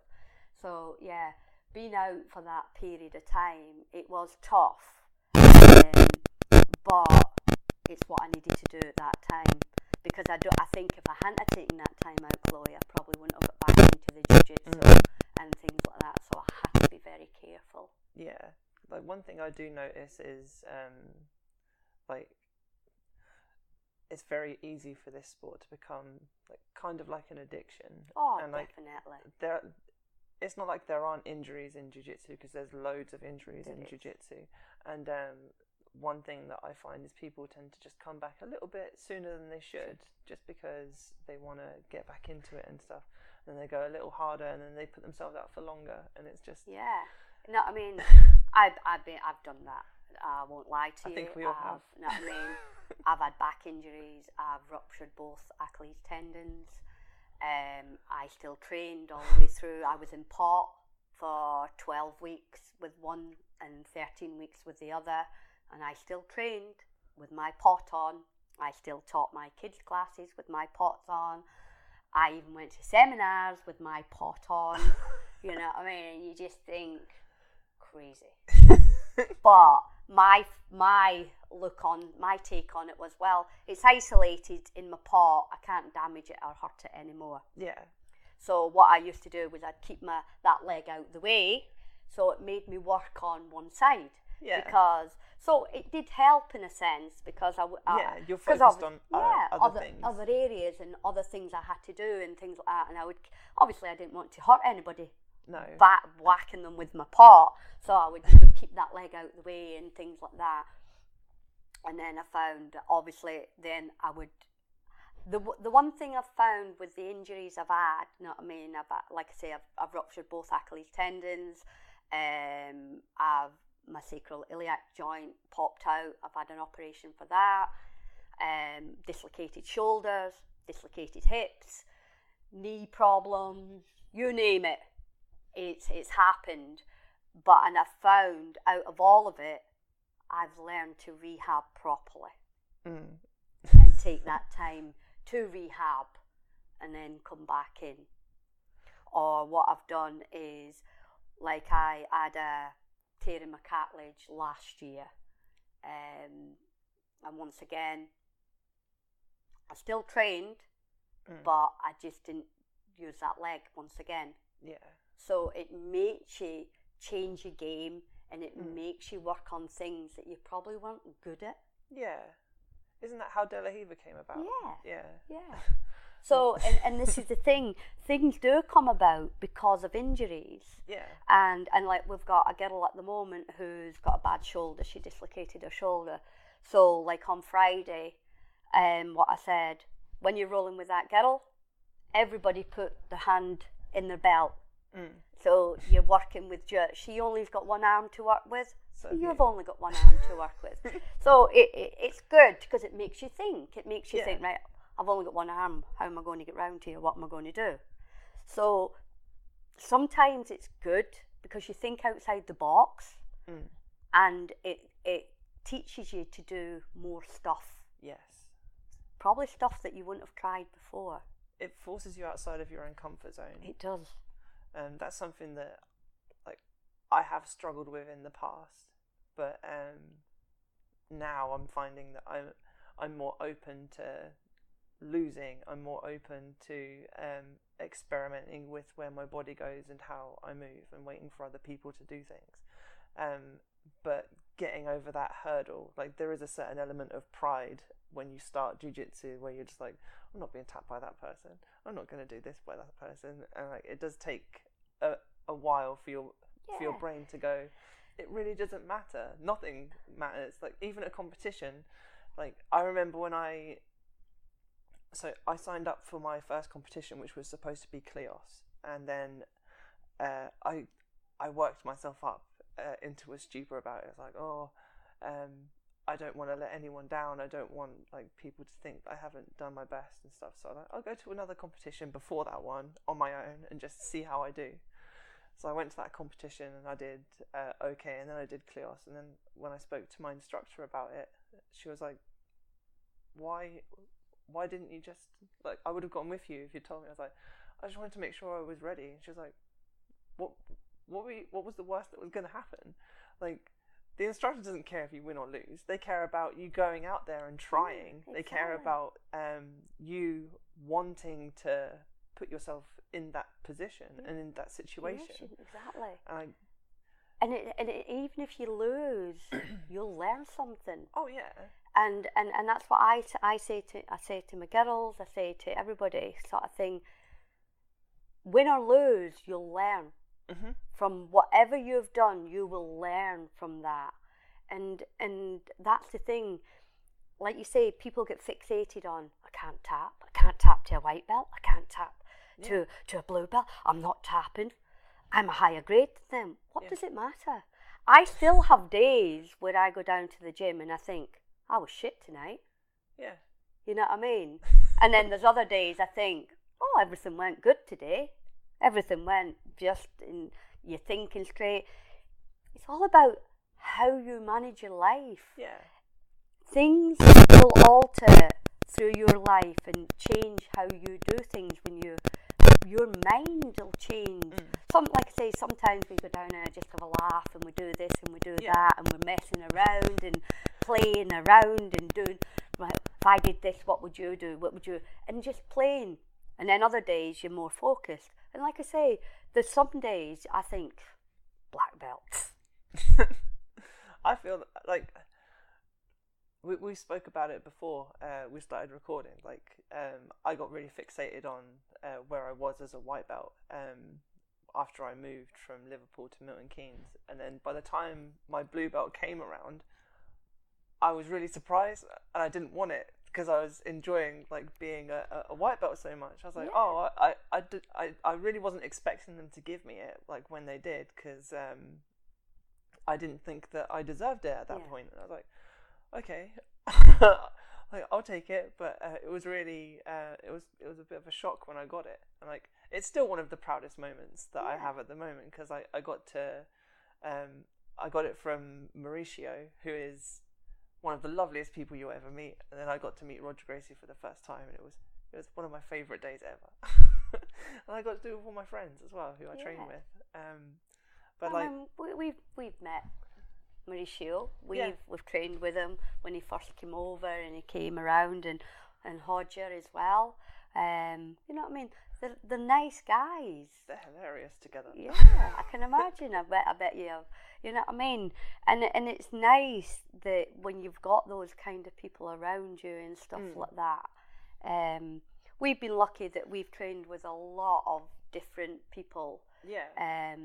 But because we've gone out there and done that, we've trained with Eddie Bravo. We've trained with a guy called Marco Huas. Yes. Marco Huas was an amazing guy, absolutely, and one of the humblest guys. He was, and I've never seen hands and feet on some. His hands and feet were enormous. I've never seen so big hands and feet. Like a gorilla. Oh, you were like this, but such a lovely guy. And it's like I say, these people who kind of up there, who know their stuff, they're not out to kind of prove anything. Yeah. They do it because of the love of what they want to give out of it. Yeah. And things. Give back. Yeah. And like I say, Cabrinha was awesome to train with and stuff like that. And we've met some not nice ones as well, but like I say, but you can tell the ones who are not so nice are usually the ones who are trying to prove something. Yeah. Okay, I'm going to move on. I'm going to move the conversation on a little bit.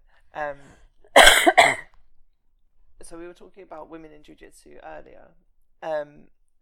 As you've progressed through your belts, how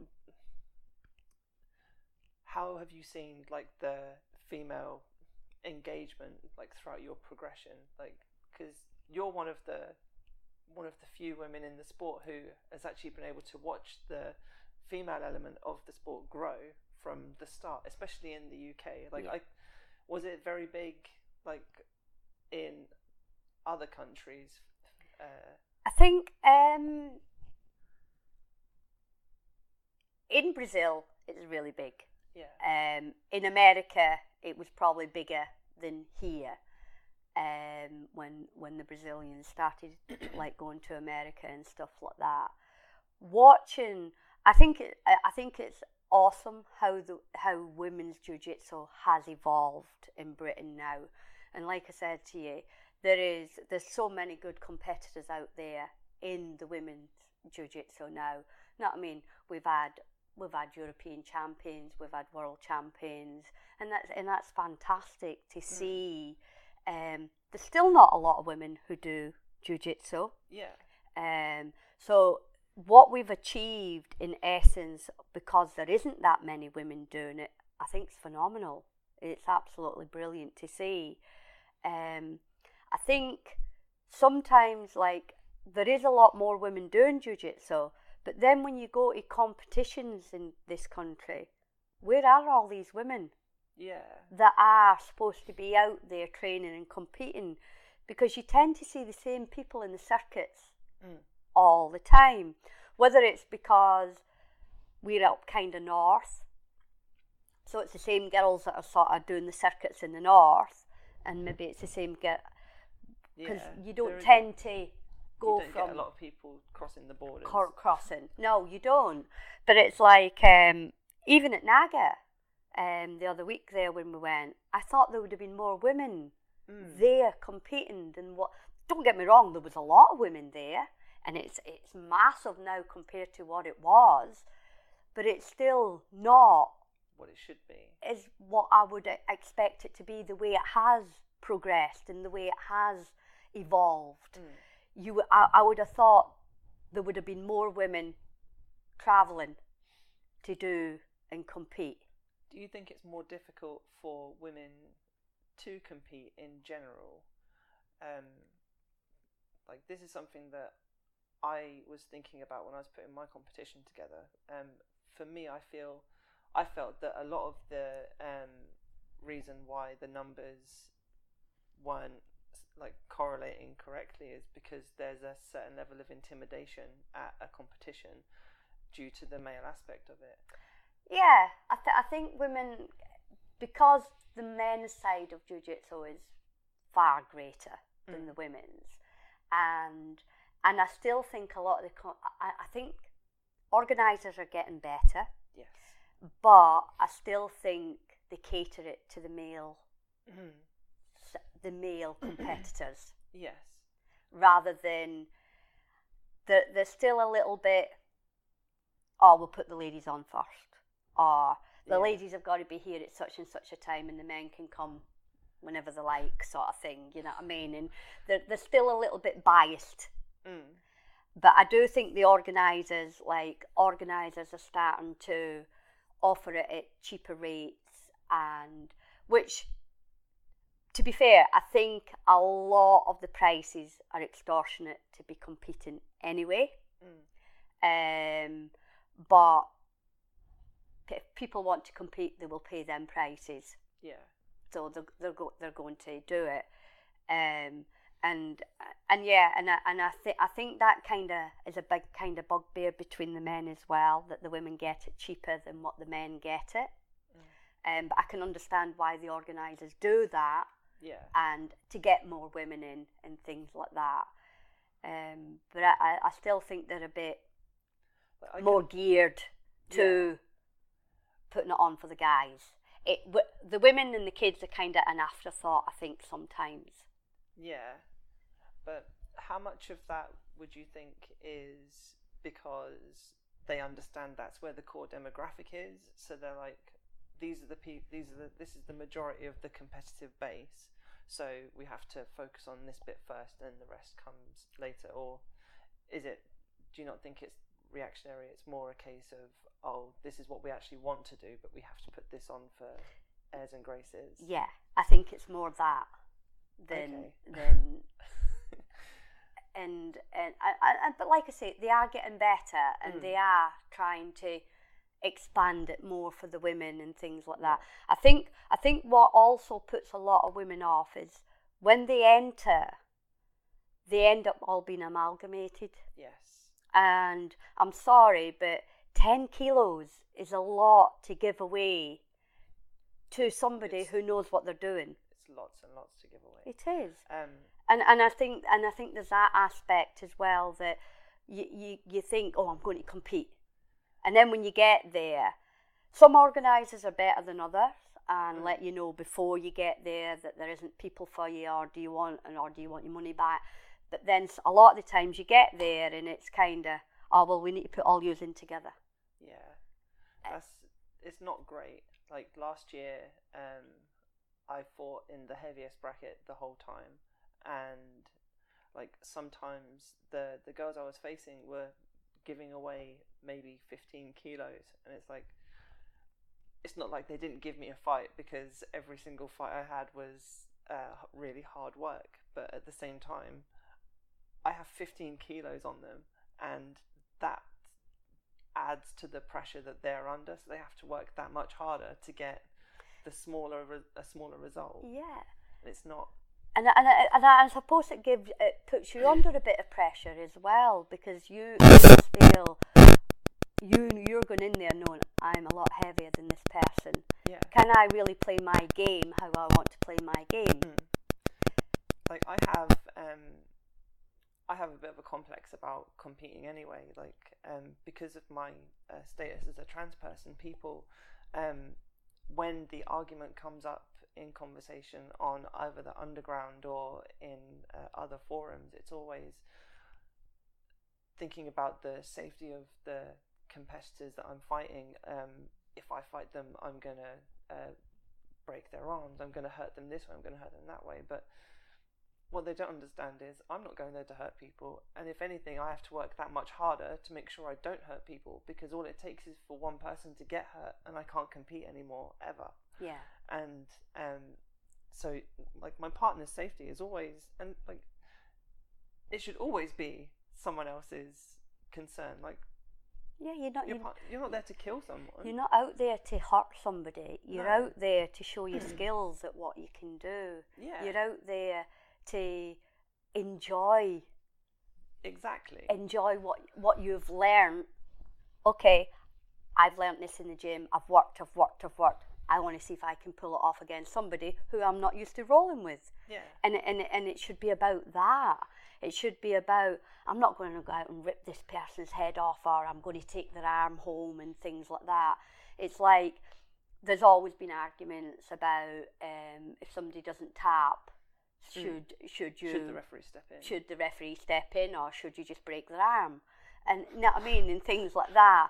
Now, once again, to me, if you're in that situation where you're in a competitive match and you know you've got that arm bar on and that person doesn't tap, that's that person's fault for not tapping, in my eyes. They know what they've come into. They know what the rules are. Yes. So I wouldn't let go of that armbar. I wouldn't put it on to break it or anything, but I wouldn't let go. You'd apply pressure slowly. Yeah. Or I would keep it going. I would keep them there, because at the end of the day, I know if I was in a bad position and somebody had an arm or a choke or something on me, that's what that's there for. Yeah. That's your safety clause. Yeah. Tap. It don't mean you're brave, or I think it's stupidity myself. Yeah. That if you do not tap when you're in something, to me that's somebody being stupid. Yeah. And once again, that's what the ref's there for as well. Yeah. That ref should step in. That ref should say, okay then, stop. Yeah, it's been on too long. Yeah. You know what I mean? So there is that safety aspect of things, and it's once again, it's being sensible about them safety aspects of things. Yeah. It's common sense. Well, exactly. And it's like what you were saying with the higher level people earlier on. Like, you have to take pride out of it completely, because it'll only end up hurting you. Yeah. So, like, it doesn't matter how long you can hold an armbar for. It doesn't matter how flexible you are. If it's on, it's on. It's on. Of course it is. And like, you either tap here and you can go to work tomorrow, or you don't, and then you can't train at all. We had it with a guy yesterday who twinged his arm in the gi, and he lost, and then he was getting ready to go into no gi, and Darren said, I thought you hurt your arm. He said, oh, I have. He says, well, what are you doing no gi for? And he said, well, because I've entered and blah blah blah. And Darren said, don't do it, man. He said, preserve your arm. Yeah. Why? But it's once again, it's that mentality sometimes of people, oh, it don't matter, it's only my arm. Yeah, but it's your ligaments and your tendons in your arm that are popping. Man, come on, be sensible about it. And if someone watched you get hurt last time, what's the betting they're going to go for that arm? Exactly. And I think sometimes it's about the ego side of things. We've got a sign down in our gym, leave your ego at the door. Yeah. And then we've got bring it in with you, everybody else does. Yeah? Because it's true. Yeah. It is an ego thing, and it's an ego thing about tapping. And like, we always try to instill, what does it matter? Even from the kids. No, I mean, I teach my kids chokes, strangles, I can teach them arm bars. They're allowed to do arm bars in class, they're allowed to do chokes in class, they're allowed to do whatever. Knee bars, wrist locks. Don't go that far. I have had some kids that are trying to do knee bars and I'm saying, oi, you can't do that, that's not allowed, and things. But it's like I say to the kids, you got to tap. Yeah. And I've got one little boy at the moment that he will not tap. And I'm literally over him, and I'll say, right, let go. But it wasn't on, Helen. It was on. I said, and I'm looking after you. I said, it's for your own safety, so let go now. You know what I mean? And it's instilling that in them from a young age. If it hurts, if it's on, you tap. Yeah, because one of the big question marks around the sport is longevity in the sport. And like, if you're going all out in your early career, how are you supposed to get to your later career? Exactly. Like, you won't get your black belt if you blow your back out and you can't train anymore. No. No, that's it. It's a very hard sport, is jiu-jitsu, and it's like I say to Al, I found it hard transitioning from the guys to teaching the ladies, because I find the ladies, the men, you give them just a big move and they go away and do it. Ladies need to know the little ins and outs. They want to know the little bits, the little details and things like that. And also the ladies, where they wouldn't grab hold of you. They just hold you like that, and I'll say, "What's that?" I'd say, "That's no good." Yeah. It's a tough sport. Grab hold. You've got to grab hold of them. Grab hold. Pull them about. Rag them around.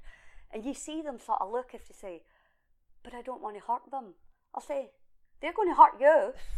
Yeah. I say, get hold of them. This is a rough sport. It's not a mamby-pamby sport. It's a rough sport. You are going to get elbows. You are going to get knees. You are going to get hurt. Sometimes it's not intentional, but it happens. Do you think that some of that's driven by there's like the maternal instinct to want to help rather than hurt other people? Yeah. It's like I've got a lot of my ladies have got children, and I've got a few ladies who are big ladies, solid ladies, and when they're going with the little ones, "But I don't want to put my weight on, I don't want to do it," and I'll say, "Do it. You've got to make them move. If they're going to get in stupid positions, you make them work to get out those positions. It'll teach them not to go in those stupid positions with you."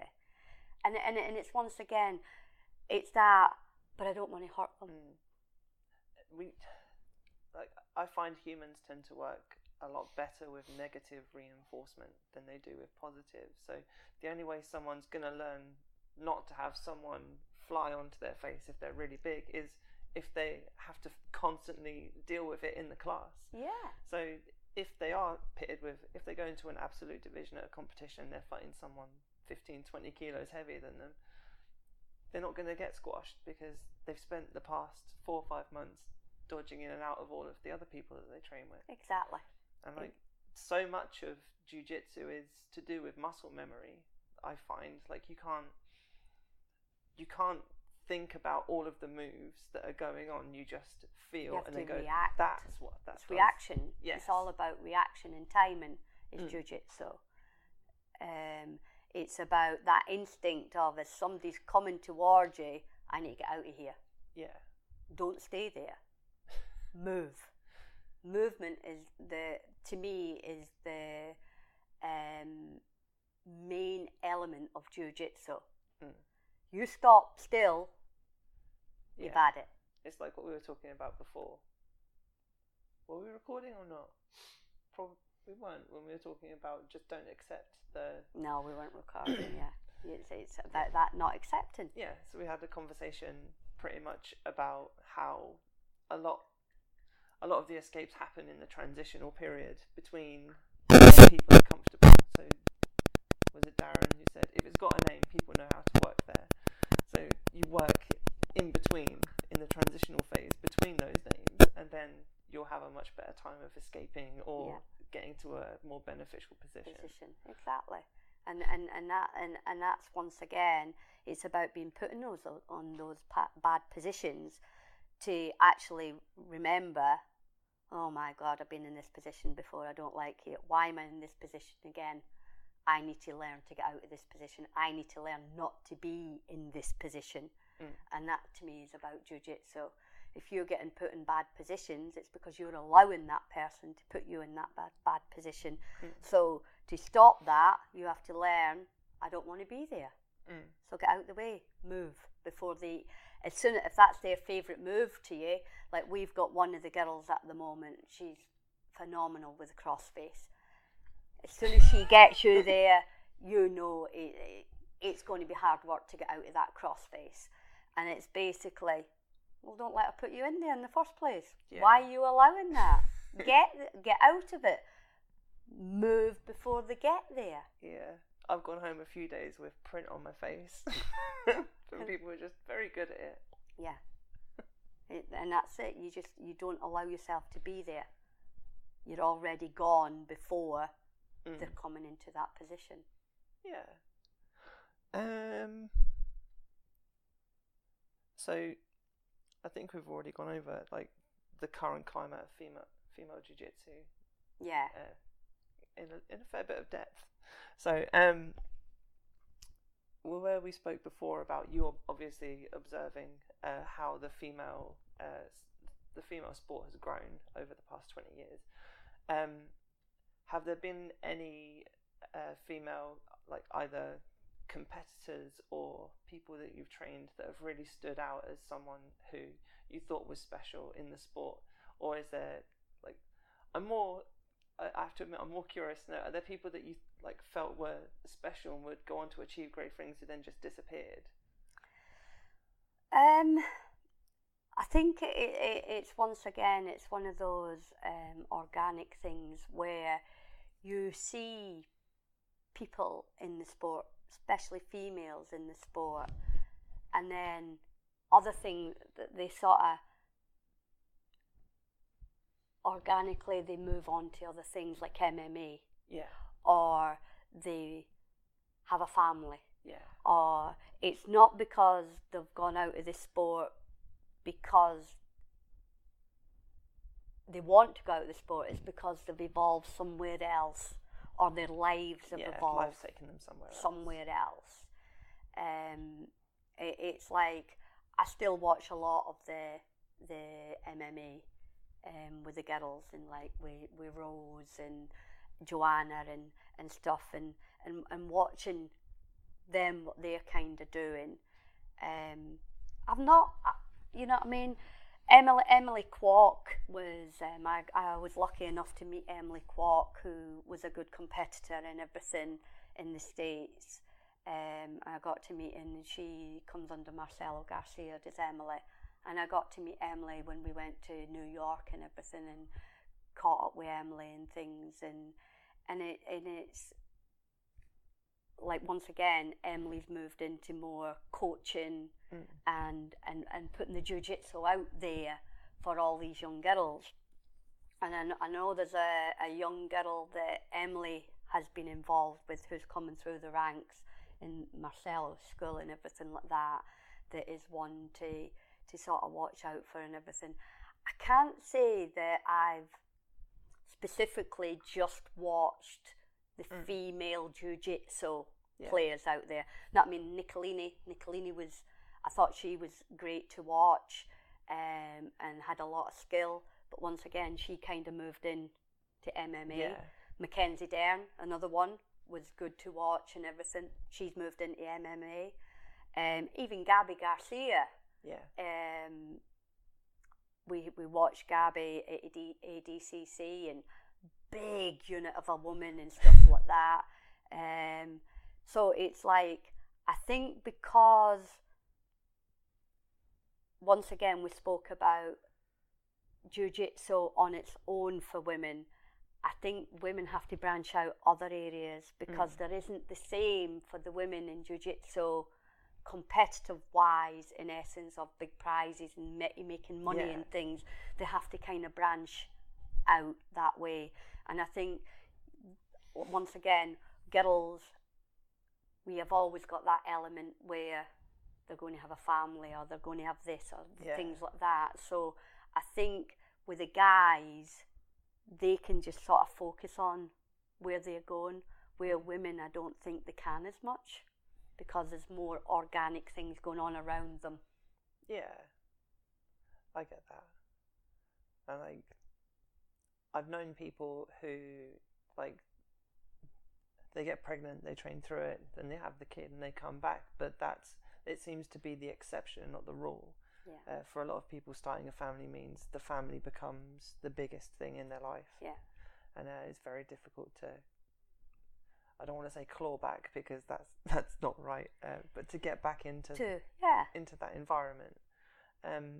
And I think it's hard as well for women, especially to come back in from injuries, really serious injuries, and not all, but once again, people who have been injured in the sport.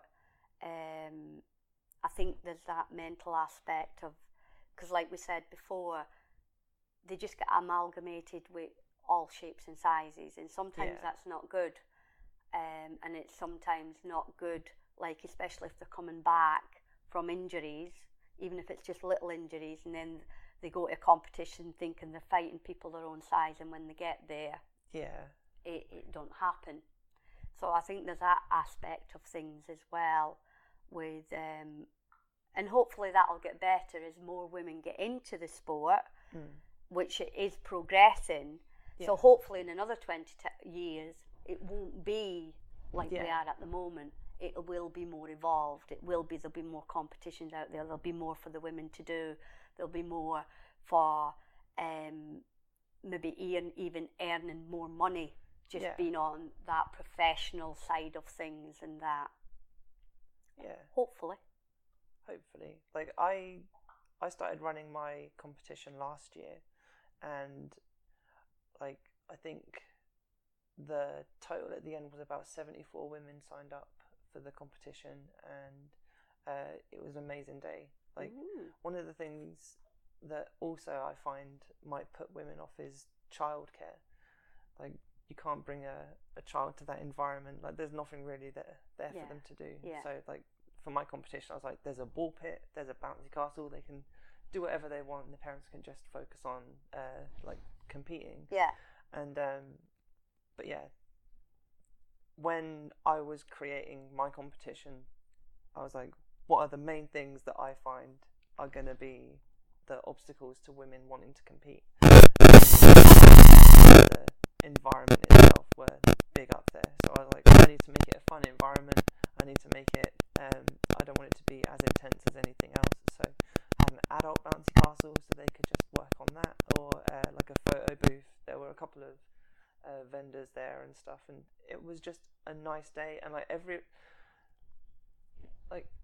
at most competitions, I find that where the women's groups are so small, they tend to just form a small community there and like get together and chat and stuff. And like at my competition, it stayed the same, and it was just more people like talking, getting to know each other like at the competition, rather than it being this big, I can't speak to them because I'm going to be fighting them later on. I can't talk to them because they might try and put me off or something.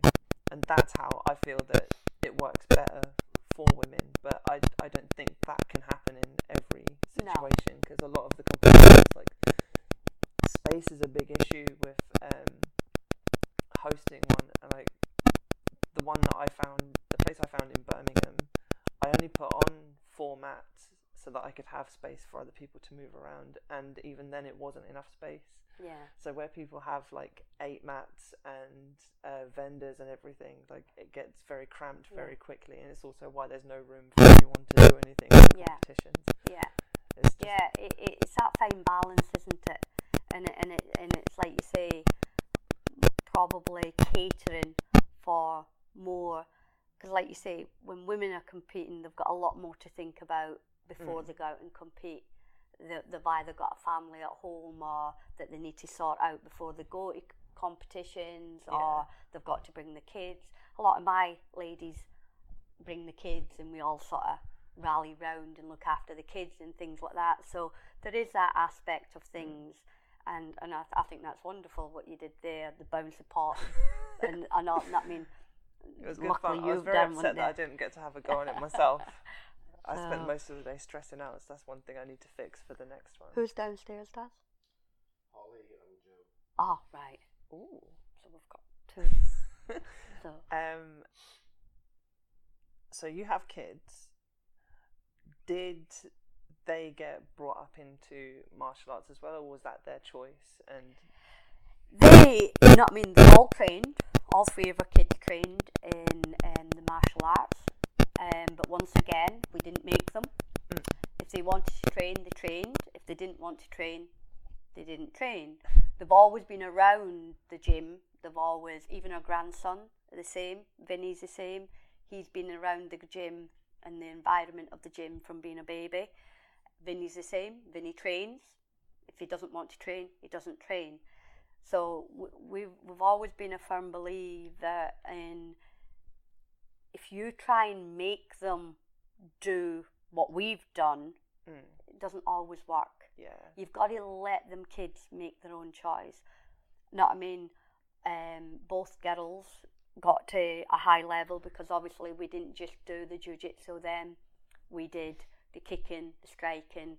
So we had like our own system where they had to do kicking, striking, takedowns, throws, groundwork. Chelsea got to her black belt in that. Jessica, what did Jessica get to? Was she? I don't remember, to be honest. I think Jess got to maybe red belt or something in that. Our son got to black belt in that. Jonathan got to blue belt in actually jiu-jitsu as well. He. Why are you laughing? I'm just watching a dolphin just knock a guy off his surfboard. Oh, Daz. So, and the funny thing is, I think also because they were our kids, they had to prove themselves that little bit more. Yeah. So when we did do gradings when they were children and growing up, they had to. I suppose I was a little bit harder on my own children, and like our son Jonathan, he got his blue belt actually at 15, but he couldn't wear it until he was 16 because obviously you can't have your blue belt till you're 16. But he was actually promoted at 15, and then he did some MMA matches and everything, did our son as well. And then, funnily enough, I was just about to promote him to purple belt, and he didn't come to class that night. He was going to get promoted. So needless to say, he's still a blue belt. Because then life obviously takes over. He's got his own son, he's got a high-powered job and things like that. He doesn't train much now. He always keeps saying he's going to come back. The girls don't train. They can defend themselves and things like that, but they don't actually come and physically train with us anymore. They did up until a certain age, and it's like I said, and like the middle daughter, she went off. She worked on the cruise ships for 6 years, so she was going all around the world and things like that. They still can defend themselves, and they know. And I still have an odd little fight with my son now and again, and our grandson and things like that. So they know about it and they have trained, but we've never made them train. That's how I found, like, with religion growing up as well. I was forced into Roman Catholicism, and then when I hit 16, I was like, I can't do it anymore. Like, it's not my choice. You're forcing me to go here, and now you've turned me off the idea of religion entirely. I'm going to be agnostic. But that's it, and you find that, and it's the same with a lot of my kids when they come training. I allow adults, parents come. Who am I to say, no, you can't come in and watch your child train? Some parents come in and train as well after the children and stuff. So we've got a lot of parents who do training, and their kids do training. I have had instances where the parents have been there and they're shouting at the kids, that's easy, why can't you do that? And so then I'll just say, okay kids, all sit down, we're going to get mums and dads up now to come and do this, and to do a forward roll or a backward roll. How to do it. Yeah, and I've found that's kind of what parents have sort of looked and thought, is she kidding me? Because it's not easy. It's forward rolls are not easy, backward rolls are not easy. And it's like, if you haven't done it, don't get onto your children. Like, everyone it's a struggles. learning curve. It's learning and being able to do it. And it's like, I have some parents who are really brilliant with their kids, and then I have some parents that are kind of, you hear them shouting and things. But that's, once again, it's how they are. You know what I mean? But we interact, and I'll say, I've had like one parent say, you're doing that wrong. I'll say, actually, he's not doing it wrong. It's just he's doing it in a different angle, but it's not wrong. Yeah. So you see, so it's just, but I include the parents, and I because all the parents sit round and watch. They sit round and watch them fight. They sit round and watch the class. And funnily enough, a lot of the parents have picked up things that I'm teaching the kids. They'll pick it up and then they'll go and they'll use it. Where have you got that from? The kids' class. So it's good all round. But I don't think you should push them to do things if they don't want to. It makes a lot of sense. I'm conscious that we've been speaking for 2.25 hours, and I don't want to take up all of your day. So I'll just ask one last question, and that is, if you could offer any advice to women either in the sport or thinking about taking up the sport, what would it be?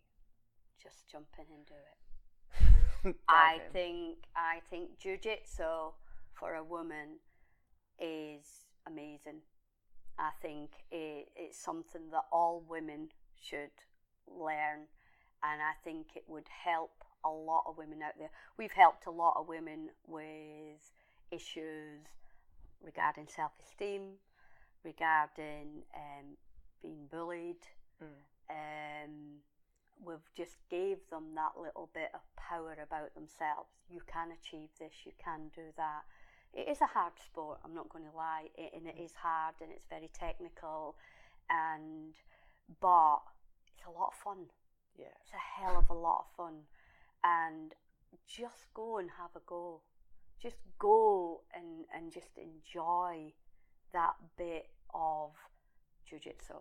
I just think they should just jump in and do it. I wholeheartedly agree. I think it's a wonderful sport, and well, I can't say I've done it for the last 20 odd years, and I'm not going to say that it's because I love it, and I still love it even now, and I'm still picking up little details and things. That's what I love about it. The learning never ends. Yes, it never ends, and it's what you take out of it. Yeah, and whilst it is a very difficult sport, it just means that the rewards are that much more satisfying when they do come. Yeah. So I love it when, especially with my ladies, when they're struggling with something, and then I'll say, right, look at it this way, or break it down this way, and blah blah blah, and then it's when they get it. I think that's awesome.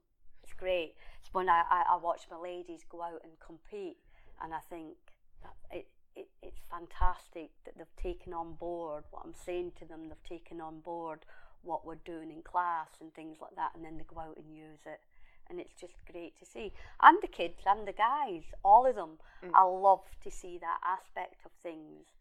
And I just think everybody should try jiu-jitsu. It's got a lot to offer. It does, and I can't say any different, because I tried to get all of my friends and some of my family to start jiu-jitsu, and you get so much resistance from it. Like, they see me with bruises and stuff, and they go, I don't want that stress in my life. It's like, it's not stress. Actually, I've found jiu-jitsu has helped me through a lot of bad times in my life, like when I lost my mum. Jiu-jitsu, you just go and you forget about everything for them couple hours when you're on the mat. You're just concentrating on what you're doing, and it just frees you. Yeah. Totally frees you. Yeah. And I found all sorts of things through my life, but jiu-jitsu has always helped me get through those bad times. Yeah, like I've spoken about this before. I can't remember if I've spoken about it on the podcast or not, but when everything kicked off on the underground group the first time, like, it put me in a really bad place. I was like very close to just quitting the sport entirely, because I didn't think that there was any way back for me to go into it, and I had a really bad day the day after, and I got a message from Dan Lewis, the guy who runs competition classes, and he's one of the best people that I've ever had the pleasure of rolling with and knowing in general. He's such a nice person, But like, he sent me a message and just said, come down to the gym and we'll do something. And I was like, I don't know if I want to do it. I don't know if like it's something that I actually want to do now. And he was like, just come. And then like he just rolled with me for an hour, and it was great. And it was just nice to, like, I've spoken about it before, like when I roll, everything just goes blank because you just focus on the task at hand. Yeah. And it was him doing that kind of made me realise it doesn't really matter. Like, if I can't compete again, I can't compete again, but it doesn't mean I have to take everything away. So like with this one guy in karate, I have a lot to thank him for, but you can't let people stop you doing what you want to do either, Chloe. That's single-minded people. Yeah. And everybody's got their opinion on things, but it's not all negative. No. In fact, more positives came out of that situation than negative. Like, it kind of made me realise why I was in the sport and why I compete and why I even wanted to do what I do. It made me realise that I wanted to give back to the sport. So that's why I started the competition last year. That's why I've started making these podcasts, to try and let people know that they're not alone in what they feel. So I've done one on fibromyalgia. I've done one about depression and anxiety, and I wanted to speak to you because, like, you were the first. You had to go through an awful lot of nonsense to get to where you are now. And like, for a lot of people, I find that they'll make excuses as to why they can't. And what I want to do is show it doesn't matter. Like, I know, like, the para jiu-jitsu is simply amazing. You've got people who've lost limbs, like, they're almost quadriplegics, and they're still going out and they're still competing. Like, all it takes is, as you say, just get onto the mats, and everything else will sort itself out. Exactly. No one else has the right to tell you what you can or cannot do. Exactly. That's the trouble with some of these, like, Facebook groups and stuff. You've got these real kind of inconsequential people putting forward an opinion when they've absolutely no right to an opinion. And let's face it, they probably don't even compete. They probably don't even do jiu-jitsu. So why have they got an opinion? Yeah, it's true. And like, I have a lot of support within the female jiu-jitsu community. Like, I still have people who don't agree with it 100%, and that's fine. Like, I know that I'm not everyone's cup of tea. I know that not everyone will see eye to eye with me competing, but that doesn't matter. But that's life, Chloe. Yeah, exactly. People probably don't. Not everybody will see eye to eye with me. People. But that's don't. only because you're so small. Well, yeah, there is that. There is that factor. Yeah, to be fair, you know what I mean. People will say to me, somebody said, "Aren't you tiny?" And I'll say, "What? And?" I have to admit, I thought you'd be taller. So yeah, it's just people being people, and unfortunately, a lot of people have got opinions that they know nothing about. Yeah, it's true, but it's fine. Like, as I said, now I do it for fun, and when I compete again, it will be for fun. Like, I have to take a 4-month break, like, near the end of this year, which I'm not excited about, but after that it's fine. Everything's going to be good.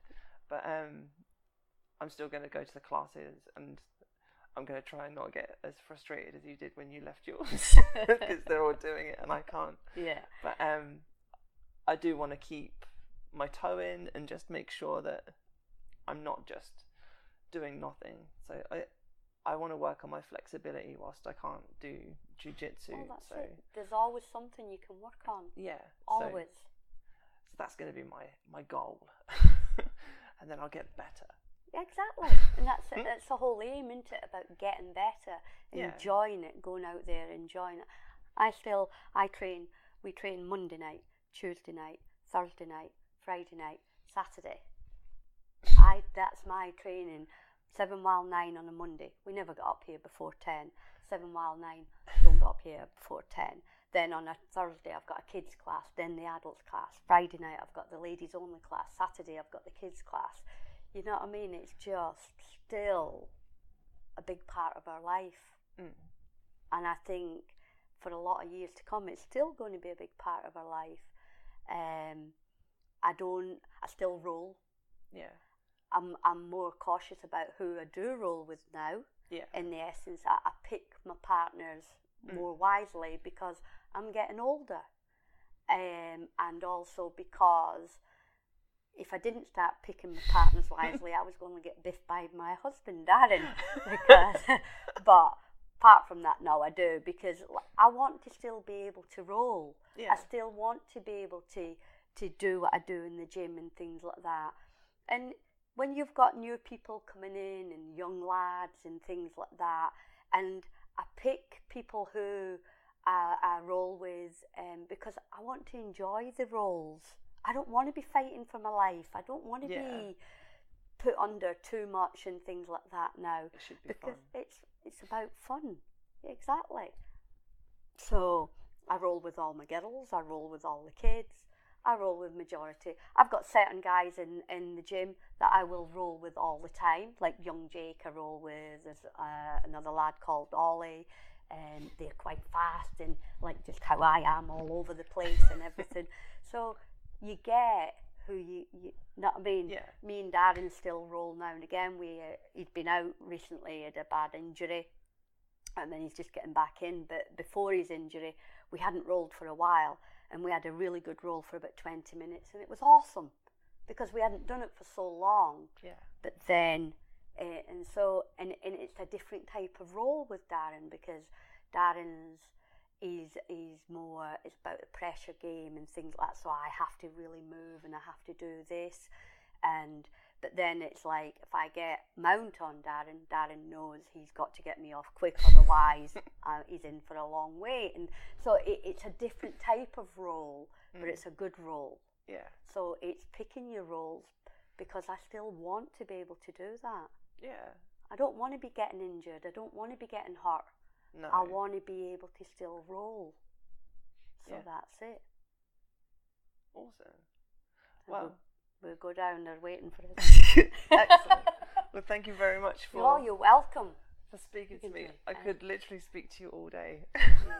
We've been in it a long time, Chloe, as you can see, and we've seen a lot from the very stage all the way through. And we don't get involved with a lot of the politics that are in jiu-jitsu. Yeah.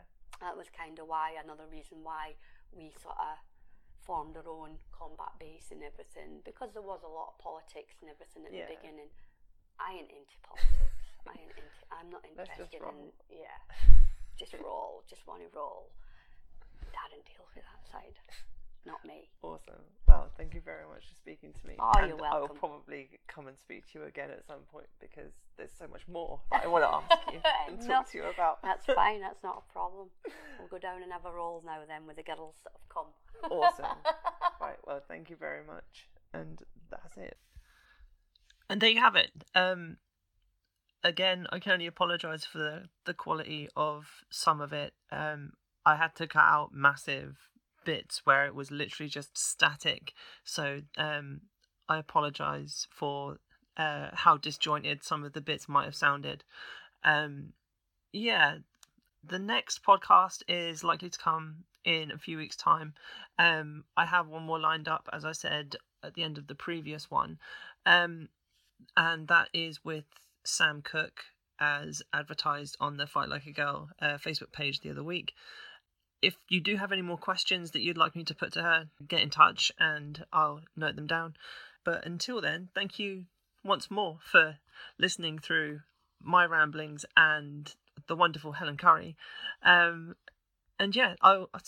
You'll hear from me again shortly, no doubt. Bye. Mic check. Hard to believe now, but I did used to be really shy. I don't believe that for a second. No. People don't. No. He's never been shy in his life, Chloe.